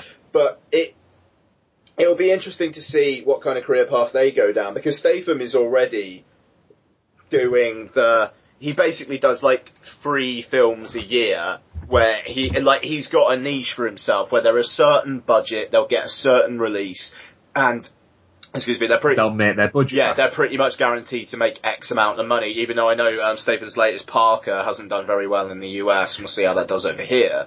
But it's going to be interesting to see how they go as well, and whether they are able to expand out. And I think that the Rock is, I mean, he's got like 3 films in 3 months coming. I mean, if you look at just going back to Statham, Parker didn't do well, but it hasn't been released in the UK yet, and I don't think it's been released in Japan yet, has it?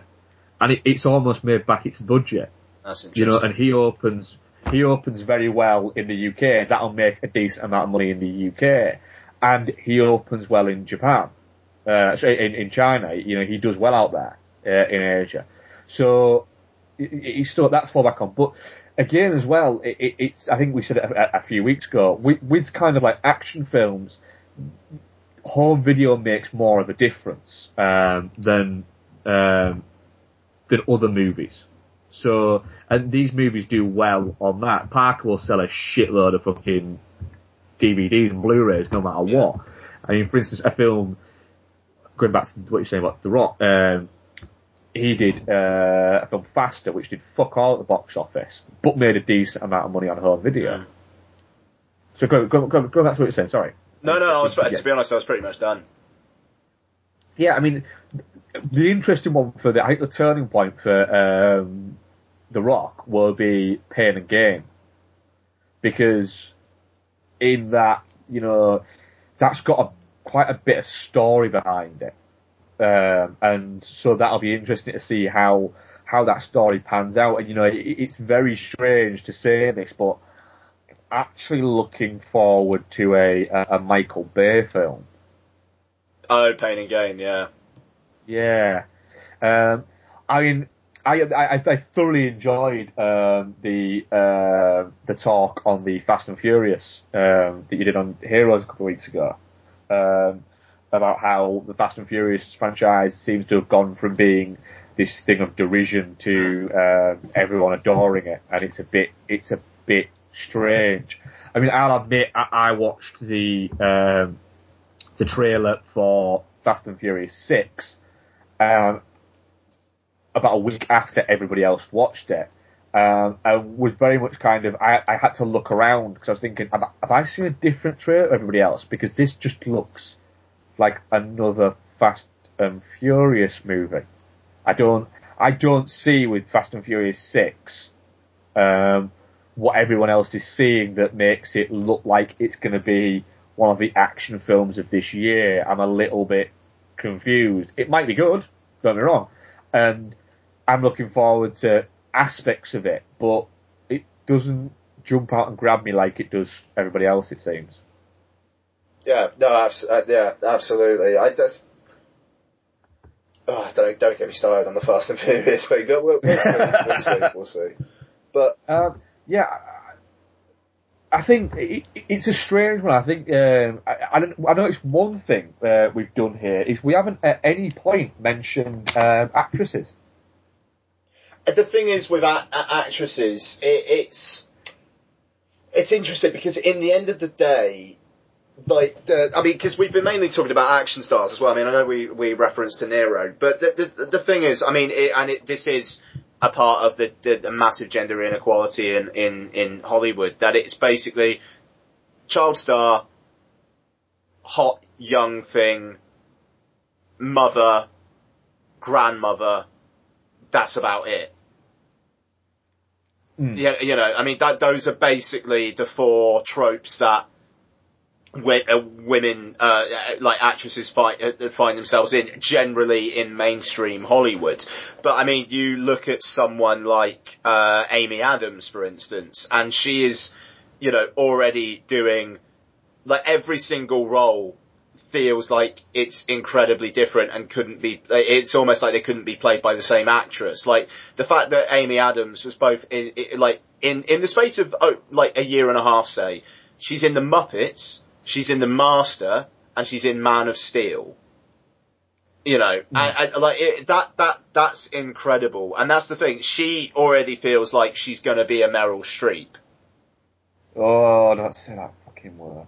Well, no, just in that, you know, she's always going to be around and she's going to be, like, taken for granted.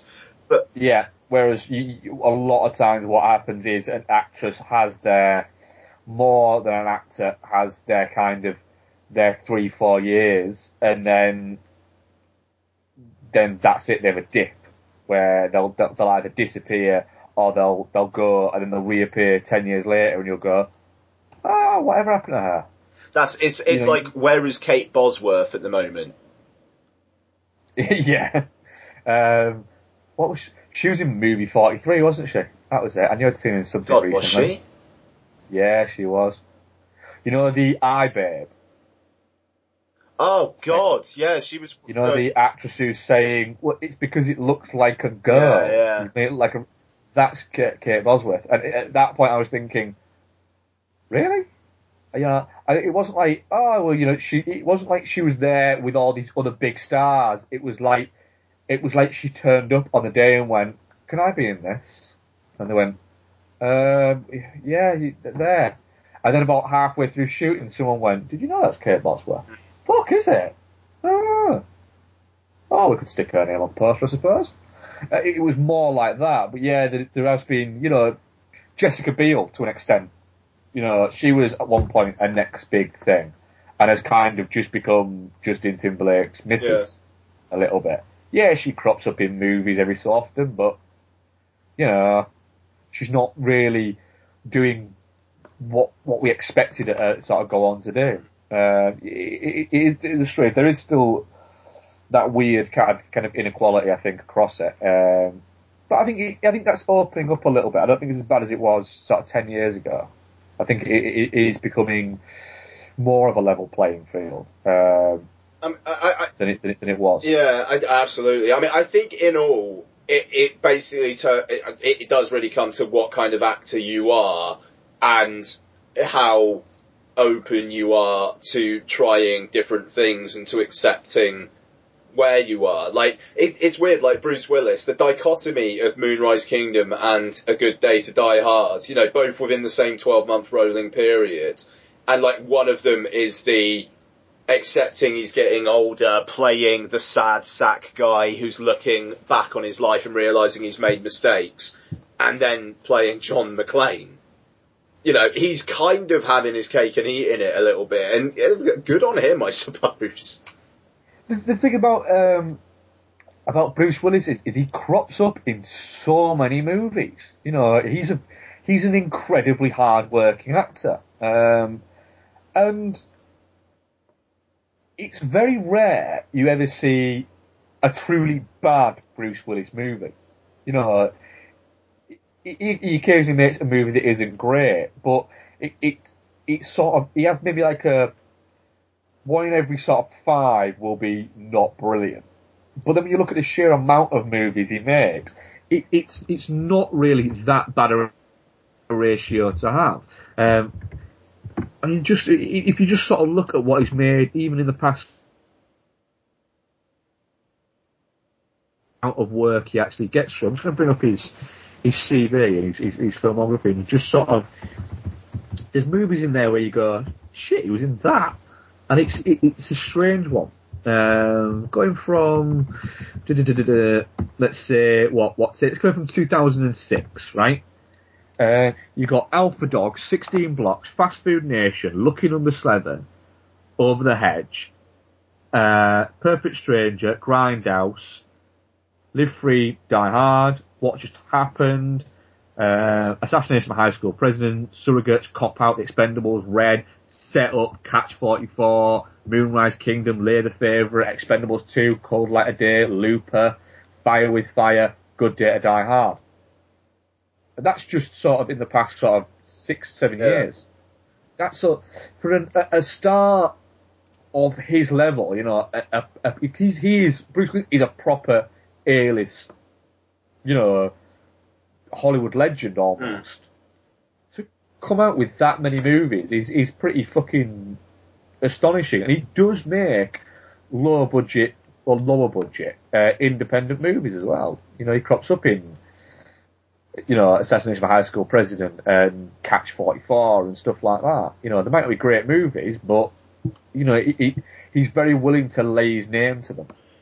Yeah, that's fascinating. That yeah, I mean, that's interesting. It just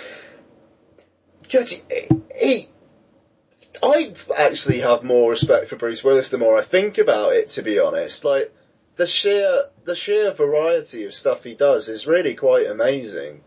And it's like, it's obviously not because he just needs the money or anything like that either. And it's almost like he's giving people a boost up. Like, I mean, with Looper, like, his name basically got that film greenlit, and it was, you know, it's quality material. I think he genuinely, he unlike, and just going back to it sounds like I'm bashing Harrison Ford, but I used to really like Harrison Ford. I still like Harrison Ford. I still think he can be a great presence.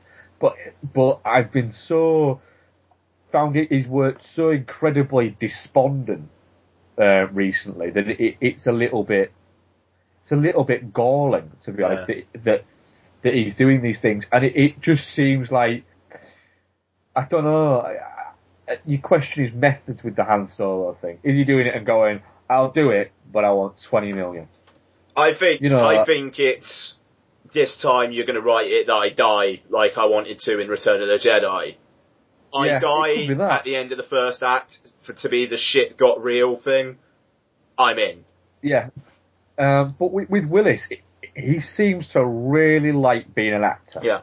You know, and stuff like he likes to, you know, he can turn up on set, for instance, for Expendables, you know, and help his mate out. But at the same time, you know, he'll do Assassination of a High School President, which is a perfectly decent movie, but he was only on set for 2 days for that. But whether or not that movie helped get it made or not, I don't know, but it will certainly have helped along the way somewhere. He was in Moonrise Kingdom because he wanted to work with Wes Anderson. You know, he seems to do these things. You know, he's in the next G.I. Joe movie, for God's sake. And he doesn't need the money, but it just seems like he's gone, well, yeah, it'll be fun. Even though already, like, judging by the material and the marketing for G.I. Joe, it already looks like there's going to be more I'm getting old jokes in that than ever there were in Good Day to Die Hard. The whole kind of like, how are you? I'm okay. Cholesterol's a little high. You know, it just... Yeah. Red was a little bit like that, and then we've got a Red 2. Which I'm looking forward to, damn it, because I actually quite like Red. Do you know what? I really liked Red. Thought it was brilliant. Don't need a fucking sequel. No, don't need a sequel in the slightest. But then again, this time we've got Anthony Hopkins as the bad guy, so why not? Yeah, you see, I'm the exact opposite with Anthony Hopkins. My thing about that is Red 2 with Anthony Hopkins as the bad guy. It's like, oh, fuck off. I can already see the reviews now. Oh, it's brilliant. He's so hammy. That doesn't fucking make it good. and the one thing that Red could have done with less of, it was Helen Mirren. I love Helen Mirren, but I'm already fucking bored of her in the past few years. Because essentially, it's like, in that movie, it's like, oh yeah, look, she's this quaint sort of British grandma, but she's really good with a gun. Oh, fuck off. You know, I have a feeling that Red 2 is going to be everything I expected Red to be, and it wasn't, and that's why I liked it. So, wrapping up our discussion, I think that it depends on your attitude on whether or not it's better to burn out or fade away or go out in a blaze of glory. I think it depends on your attitude towards it.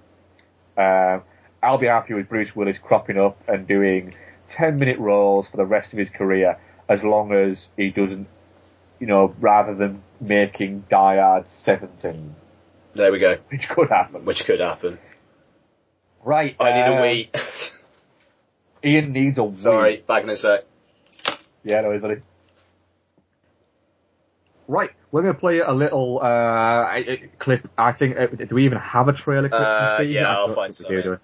Yeah, we're going to play a little clip of trailer or something from Oliver Stone's Seizure, and then we'll get into it. Basically, we're going to look at, for our marathon, the more sleazy and more down and dirty works of Oliver Stone. So over the next few weeks, you're going to be looking at Seizure and The Hand, and we're also going to look at sort of like the hedonistic sort of films of the mid-90s with stuff like Natural Born Killers and U-Turn. And we will be looking at his most recent film, Savages. We are also, in some way, because this was suggested by one of our listeners via Twitter, he does want us to look at Any Given Sunday. So at some point during this marathon, we might do a kind of double bill and throw Any Given Sunday in there, despite the fact that it doesn't really fall our remit of sleazy stuff. Yeah, we got to help out Glenn there, I think. We've got to help out Glenn. And also, I do think that Any Given Sunday does have a lot to talk about. So, Glenn, we will be talking about Any Given Sunday at some point over the next sort of 5 or 6 episodes. So, here's a little clip from Seizure, and then we'll get into talking about this film. Just a little public service announcement from Ian before we play this TV spot for Seizure. This was the only trailer or anything I could find for Seizure on YouTube, which is pretty much the net, I would think. The quality is really, really crappy, but it's only 30 seconds long. Bear with it. Cheers. Don't ask us who we are or where we come from. Our only purpose is death. You can never run from it. You can never hide from it. The breath-stopping panic of Seizure. Rated PG. Okay, that was a little clip from Oliver Stone's debut feature, the Mafia-funded Seizure, which is a kind of horror film that stars I would describe him as the non-union Mexican equivalent of Harry Dean Stanton. That's perfection. Yes, he is. Oh, he is, isn't he? He does. It killed me. Marcy Beswick as and I'm gonna tell you what her character's called, people. She's called the Queen of Evil. I mean, what a fucking perfect name. And Harvey Vilachese, I think is Harvey Vilachese. Vilachese, yes, as Spider. Right, and stop right there. Go watch the film and then come back. It's on YouTube. It is on YouTube. It's a horrible copy of it, but yes, go and watch it and then listen, because we're going to spoil it. Just the fact that if you want to see a film where her credit, I put this on my Instagram, I liked it so much. The fact that the credit at the start of the film actually says and Hervé Villachet as the Spider. It just, like, you have to see this film and then come back, because we are going to go full spoilers, and to be honest, there's stuff in here that you just want to have take you by surprise, to be honest. Yeah, so go back and then come back. It's not long, it's only like 95 minutes, but yeah. Right, so Ian, What did you think of Seizure? The thing is, I've never heard of Seizure before. I always thought that Stone's directorial debut was The Hand, which we'll discuss next time. And I was actually having a text conversation with Mondo Dan yesterday. He was asking what I was up to, and I was saying, I was just watching Oliver Stone's first feature, and he said, well, I wasn't at The Hand. I was like, no, Seizure, and he was like, what the fuck? And I don't know the story of how Oliver Stone started out with this, but a lot of like famous directors started off with like just bizarre films you'd never think they would make. I mean, Christ, didn't Scorsese start with Boxcar Bertha? I think it was definitely one of his earliest films, Scorsese. I don't think it was his first film. I think he may have made something before Boxcar Bertha. But I mean, like, and then but it's very early on in his. Yeah, it was certainly one of his first. Yeah, I've got to have a look at this now. I fucking do as well. No, his first one was he was Knocking at My Door. Where's that? I've got according to IMDb, his first one was something called I Call First. Yes, that's who's that Knocking at My Door. Oh, okay, is that like, yeah. Oh, yeah, fair enough. Yeah. Which I'll say is actually a really good fucking film. Sweet. Keitel's in it, looking really young. Okay, that's going on the list. It should do, yeah. Yeah, that's totally going on the list. Okay, well, yeah, so, like, just random things, but the thing is with Seizure, I mean, it's probably just the copy that we watched, which did you notice was by Cinerama Releasing Corporation. I actually clapped when I saw Cinerama. Yeah, I was rather thrilled by that myself. The thing is, it's really, really messy, and it's all over the place, and like characters seem to jump from one place to the other with no explanation whatsoever. And the soundtrack is just bizarre at points. Mental. But in its kind of just purely batshit way, I had a perfectly good time with Seizure. It's a 3 out of 5 for me. It is a fairly mild recommend, as if you're not in a particular mood, or if you're not particularly ready for this, it's going to drive you up the wall. But I don't know. I thought it had flashes of style. I thought it had a fair amount of atmosphere. I thought it did have a few, like, genuinely creepy moments in amongst the, like, oddness. I mean, weirdly, the film that it most reminded me of, have you ever seen Deathbed, the Bed That Eats? No. Right. I have no idea why I haven't seen that. Sounds magnificent. Yeah, no, Deathbed is, it's terrible, but it's literally about this, right, Deathbed, just to go on a tangent. It's this bed, and there's this guy whose kind of consciousness is stuck in a painting, and the painting is facing the bed, and he's the... Oh my God, why haven't I seen this movie? He's the narrator, and it's just this bed that, like, eats people, and they get on the bed, and then it just starts kind of, like, mowing down on them, and you just hear, like, slurping sounds and crunching sounds as it kind of eats these people. But, yeah, Deathbed, the Bed That Eats. I'm getting that. Oh, it's on YouTube. Yeah, that cover, I will say, and that cover on IMDb is misrepresenting the film so much that that's actually insane.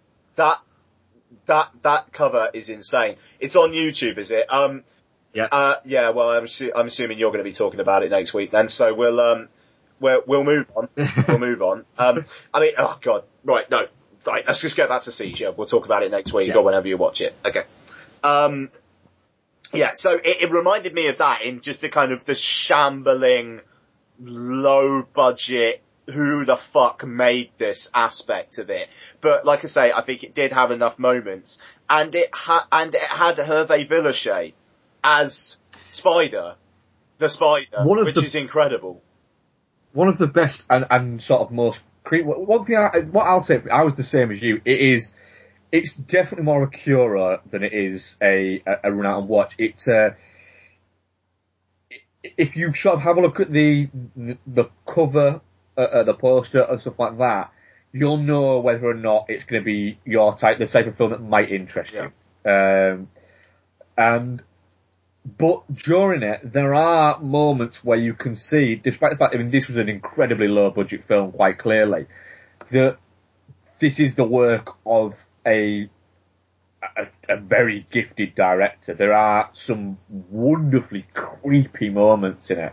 There's one bit where Hervé Villechaize first turns up. Out of the window.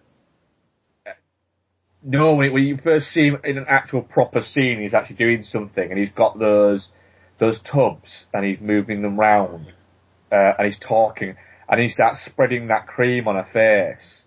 You make you look younger, more vivacious. Yeah. Which is literally exactly how he sounds. That's quite creepy.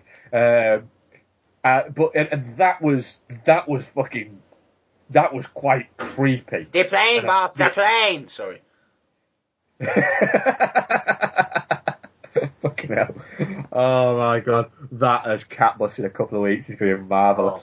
But yeah, most of the creepy moments were him, and the absolute douchebaggery of the guy who plays Henry Charles. Is that actually Charlie Hughes? Yeah. Oh, that scene with the petrol station. Joseph Cirola, yeah. He's such an arsehole. And I think the fact that it helps that for like the second half of the movie, he's wearing a white suit with a blue and white striped shirt. And all I could think of all the time was, oh my god, I saw a picture of Ollie Murs wearing that outfit a couple of days ago. Nice. And so in my brain, Jonathan Frid was replaced by Harry Dean Stanton, and Joseph Cirola was replaced by Ollie Murs, which just made it even fucking weirder. There's a bit where he's chasing Jonathan Frid, and it's like it's supposed to be the kind of the real the sort of the finale of the movie, and he runs off and starts chasing him, and then this really strange chase music starts happening that's really upbeat, and it's like, what the fuck? And the knife fight between Jonathan Frid and the woman in her pants. And Hervé Villechaize is just kind of like jumping around. Yeah, with like teeth around his neck in a small little red kind of tunic thing. And that scene where he's kicking everyone's ass. Where he's got them like lined up before, and I loved this bit as well. Like, they're being really ominous about like, by the end of the night, only one of you will still be alive. And then, like, what do they make them do? They make them go on a foot race. It's around the house. It's fucking, it's amazing. Like, and Ollie Murs is fucking pumping that shit up. He's running like a bastard to get that. And then he just has like a heart attack and just dies. It just, like, the first 40 minutes of the film, it's like, it's kind of like bringing up this air of atmosphere. And I mean, like, there's one shot as well, which I thought was the one you were referencing, but it wasn't, of Jonathan Frid getting chased by Hervé Villechaize, and it's like a dream, and it's kind of black and white, and it's just like, it's just him running, and then the lights on Hervé Villechaize as he kind of runs towards the screen, which I thought was actually, that was actually pretty good. And it's like, it's building this whole thing up, and the fact that it's like all these people that like haven't seen each other for ages, and it's like this weekend away. And I thought it was going to be basically like kind of a stalk and slash with Hervé Villechaize. Yeah. But then like 35 minutes in, there's this crazy home invasion sequence for about a minute that feels like it's the end of the film. And then the next hour is just a completely different film. Starting off with the foot race. You've got the Queen of Evil, Spider, and what's the other guy? Executioner? The Execution or something like that, yeah. Where they're just kind of stood round and, you know, the Queen of Evil and Spider are explaining the fact that they're older than God and, you know, they don't believe in God and God's afraid of them. And we were not born, but we have grown inside you and we know all your secrets. And yeah, it explains that we were not born. We grow inside you. They're going to play a game and only one of them can survive. We're going to make you go on a foot race. Yeah, it just... Yeah, you have to run around the house 5 times and the last one of you will get killed. Oh, and this big hulking black guy, which apparently there's something wrong with his face, but you can never make it out because the cop is not great. Oh, those shots every now and then of his face. It was just like, what the fuck's that supposed to be then? Yeah, okay, that totally was supposed to be his face. Yeah, it's strange that this is the guy who made Wall Street. Yeah, that's the thing. That's exactly it. This is the guy who made Wall Street. This is the guy who made Natural Born Killer. This is the guy who made World Trade Center. W. And he's got a scene where Hervé Villachet makes a bunch of people run around a house. This is, the amazing thing is, this is sort of, you know, I mean, with Stone, he was more regarded as a writer before he was as a director. You know, he directed this in 74 and he directed The Hand in 81. But before he made like his first classic movie as a director in Salvador, in 86, you know, he'd already written, Midnight Express, Conan, and Scarface, and actually 8 Million Ways to Die as well. So he'd already made a name for himself and had won an Academy Award as a screenwriter. And then he made, in the same year, he made Salvador and Platoon and established himself as, you know, a hugely talented director. And it's just strange that in the mid-70s, this guy, this, you know, multi-Oscar winner, made something as bizarre as Seizure. Yeah. I don't know what to say. And I mean, the ending as well. Like, the whole plot is basically revolving around how much of a dick can Jonathan Frakes' character possibly get? Yeah. This is the sort of movie where I'm amazed this doesn't have a bigger cult following than it does. Because I could certainly see this being, this could have been one of like the midnight movies. Certainly easily could have been thought of at that level because it is just so fucking strange. It is. It really, I mean, it really is. I don't even know. I mean, like the bit, like just what is the bit about the woman with the face cream all about? Like she just kind of gets killed off randomly, and then the rest of them, it's like, and I mean, I love the old guy who just kind of decides that's it, it's my time. I'm the one who's going to die. All right, cool. And then he gets his head chopped off. Make it quick. I've got an appointment with somebody. Even I mean, I will say though, I liked the ending. I liked the cyclical nature of it, and like the kind of the fake out. I liked like the fake out. It's all a dream, and then oh shit, it's actually keeping going, and then oh shit, maybe it actually was all a dream, and then it kind of was all a dream, but it also probably did happen in some sort of cyclical reality. Okay, he's dead now. It does play with a lot more than you expect it to play with. It's certainly a strange. It's what I'll say now is it's definitely not shit. It's just batshit. Yeah, it is definitely batshit. But I mean, like, just It's got so many random delights in it. I'll probably never watch it again. But no, I probably won't. But let's say if we were at a horror film festival, for instance, and this was playing at midnight, I'd certainly be saying to you, should we get shit-faced and watch it? I would watch this YouTube copy projected on Empire Leicester Square Screen 1 over 99% of the films that play Fright Fest. Yeah, definitely, and I don't see why that can't happen.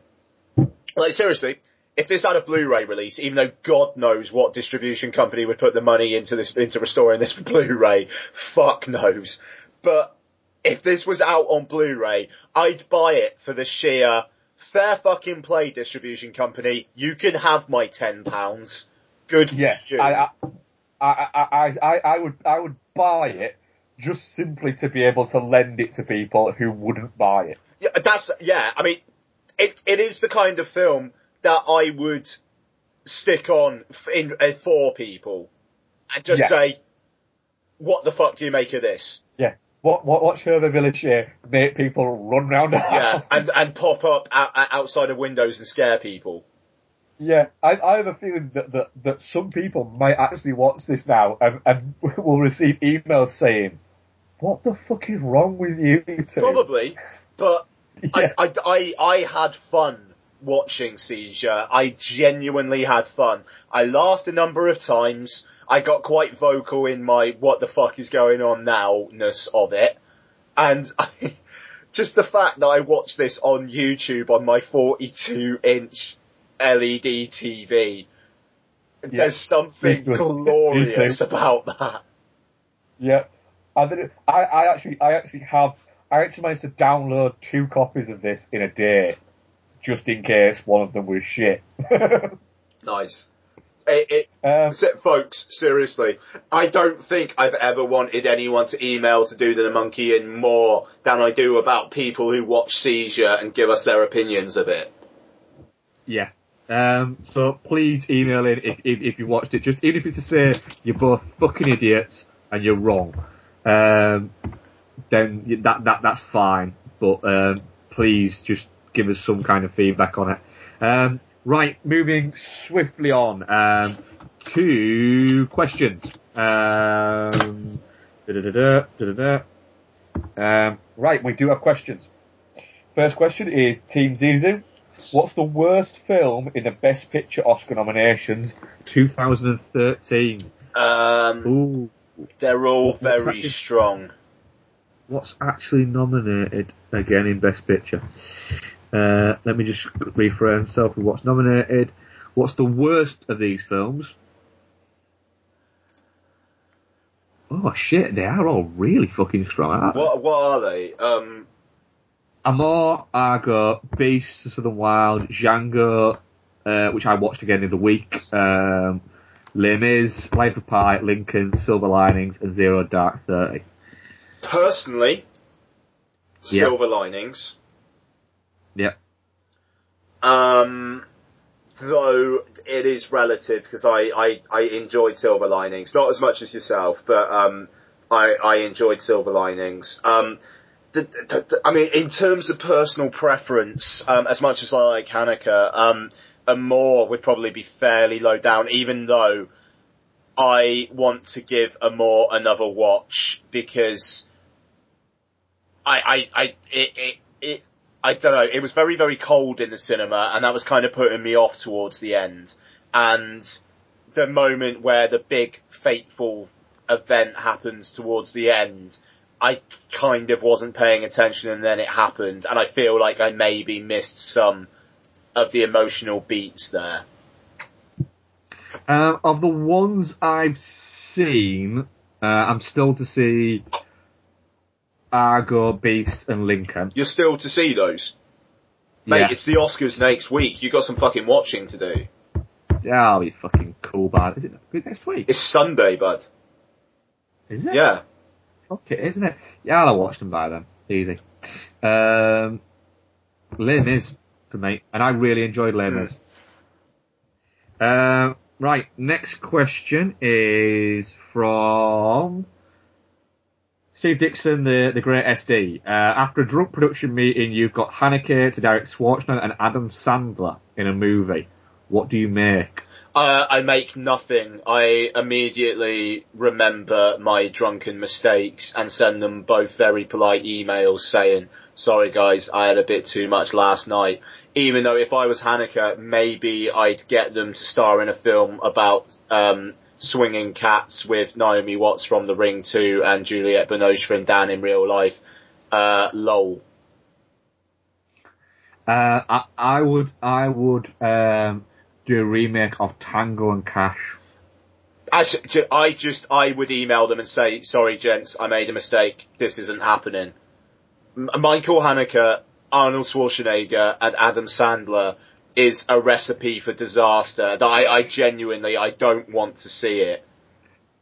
I'd make a Deliverance style movie where they go rafting. Would Michael Haneke actually go rafting with them on camera? I'd make Huckleberry Finn with Adam Sandler as Huck Finn and Schwarzenegger as the big black dude. But I'd have him blacked up. I think you should have Arnold Schwarzenegger as the river. Oh, that'd be beautiful. It's just Adam Sandler rowing on Arnold Schwarzenegger for 2 hours. He could be the raft. He could be, there you go, he could be the raft. He's the Austrian oak after all. Hey! Yeah, hey! Right, that's it, we're doing it. It's just going to be called Raft. Filmed by Michael Haneke. Glenn Chapman. If you transplant any movie star's hair onto your head, whose hair would you have? He's saying it after Zac Efron, obviously. Any movie star's hair.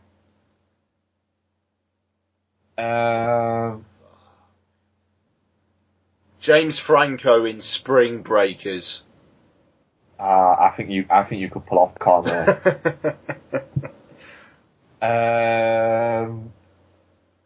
I'm gonna go for I don't know. The bad guy from Doomsday. I'm going for Brad Pitt in True Romance. That's not bad. That's a guy. I used to actually have that hair as well. That's not bad. Tom, very cinematic. Which 3 2013 releases are you most excited about? His Upstream, Color, Trance, and Elysium. At this moment in time, Stoker. Because that UK trailer is incredible. That trailer blows my mind. That's like a little movie in itself. Stoker. Inside Llewyn Davis, Coen Brothers' new one, or Davies. Yep. That's got the potential to be amazing. And Only God Forgives. Mine would be Only God Forgives, The Place Beyond the Pines, and Stoker. Just because that trailer for The Place Beyond the Pines is pretty good. Mate, if you ride like lightning, you're going to crash like thunder. That fucking line in itself is... it's wonderful. That film's going to do that whole... I think that film might be this year's The Grey, where it's something that's just so full of raw male emotion that I've got a feeling there are going to be moments in that are going to be really hard to take. If you're a dude, if you're a dude, exactly. I'm not saying that women didn't appreciate The Grey, but we've had that conversation. Yeah, it's the Wild Bunch people thing.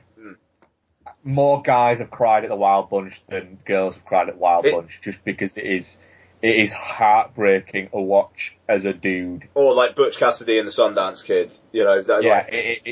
It's that breakdown of man. It's the deconstruction of man, and I adore those type of movies. That's all of our Twitter questions gone. I think. I've got one very short piece of feedback. Oh, it's again from John D. Robinson, so thank you, John. And he says, one word that diffuses any good and kind words for avatarded, unobtainium, what the flip, lazy writing, If you're going to make up a word, try. That's all I ask. Fair point. Unobtainium isn't a made-up word. Oh, boom! Really? It's not a made-up word. I thought that. It's made up in a case of what they have done. They have appropriated it wrong. But unobtainium is anything. It's an actual engineering word. The term unobtainium, when referring to unusually or costly materials, or when theoretically considered a material perfect for the needs in all respects, except that it does not exist. So it is a word that's been around for a long time. It basically means something that would work perfectly, but it doesn't exist. Nice. So, yes, completely agree with this point. However, it was a word beforehand. It's just, it was wrongly used. It was bastardized. Bastardized! Yes. So, yeah, there we go. Is that everything? Yes. Right. That was another brilliant 2.5 hour and a half. 90 minutes, people, every week, 90 minutes. Every week, 90 minutes. We've got some sort of fun bits coming up over the next few weeks. What are we covering next week? I say, I'm pretty sure you're going to be able to see it, good old Picture House. As long as my local Cineworld or somewhere close to me is showing Terrence Malick's new one. To the Wonder. Then, yes. Yeah, I think we're going to be doing To the Wonder next week. But seriously, if I can't see To the Wonder next week, I'm going to be fucking fuming. I don't care what the advanced word on that film is. Oh, I don't give a That shit. trailer is awesome. I am so up for To the Wonder. Maybe To the Wonder is, it's a Terrence Malick film. It's just under 2 hours long. So what you know is, no matter what, you are going to be looking at something beautiful for 2 hours. And do you know what? I don't care if it has a fucking story. It's going to be beautiful. It's going to be better than The Master. And then of course... Yeah, sorry, go on, mate. Yeah, you were about to say what and then we'll be doing some Oscar bits with... God, yeah, we said we were going to record that, didn't we? What's Your Damage and Adventures in VHS. And then the following week, there's a high possibility myself and Ian, and possibly guests, could all be recording live together in the same room. Yeah. What we'll be covering or what we'll be doing, we don't know yet. We haven't really worked it out. But we'll certainly be trying to do something. Hopefully it won't turn into the Purple Rain commentary. Which it could do, because I do have a copy of Streets of Fire on my computer. So we could do a commentary. Oh, I wouldn't mind doing a commentary of Streets of Fire. That could be good. I wouldn't mind, but it all depends on how drunk we are. To give context for those who don't know, we're going to Mike Chinstroker's stag weekend, which is basically going to be 3 days of drinking. There's some, and some film watching, because there's some decent films on. Yeah, absolutely. But that's, and I will say, if anyone's going to the Sci-Fi Weekender, which is in Wales somewhere, North Wales, I know that much. Is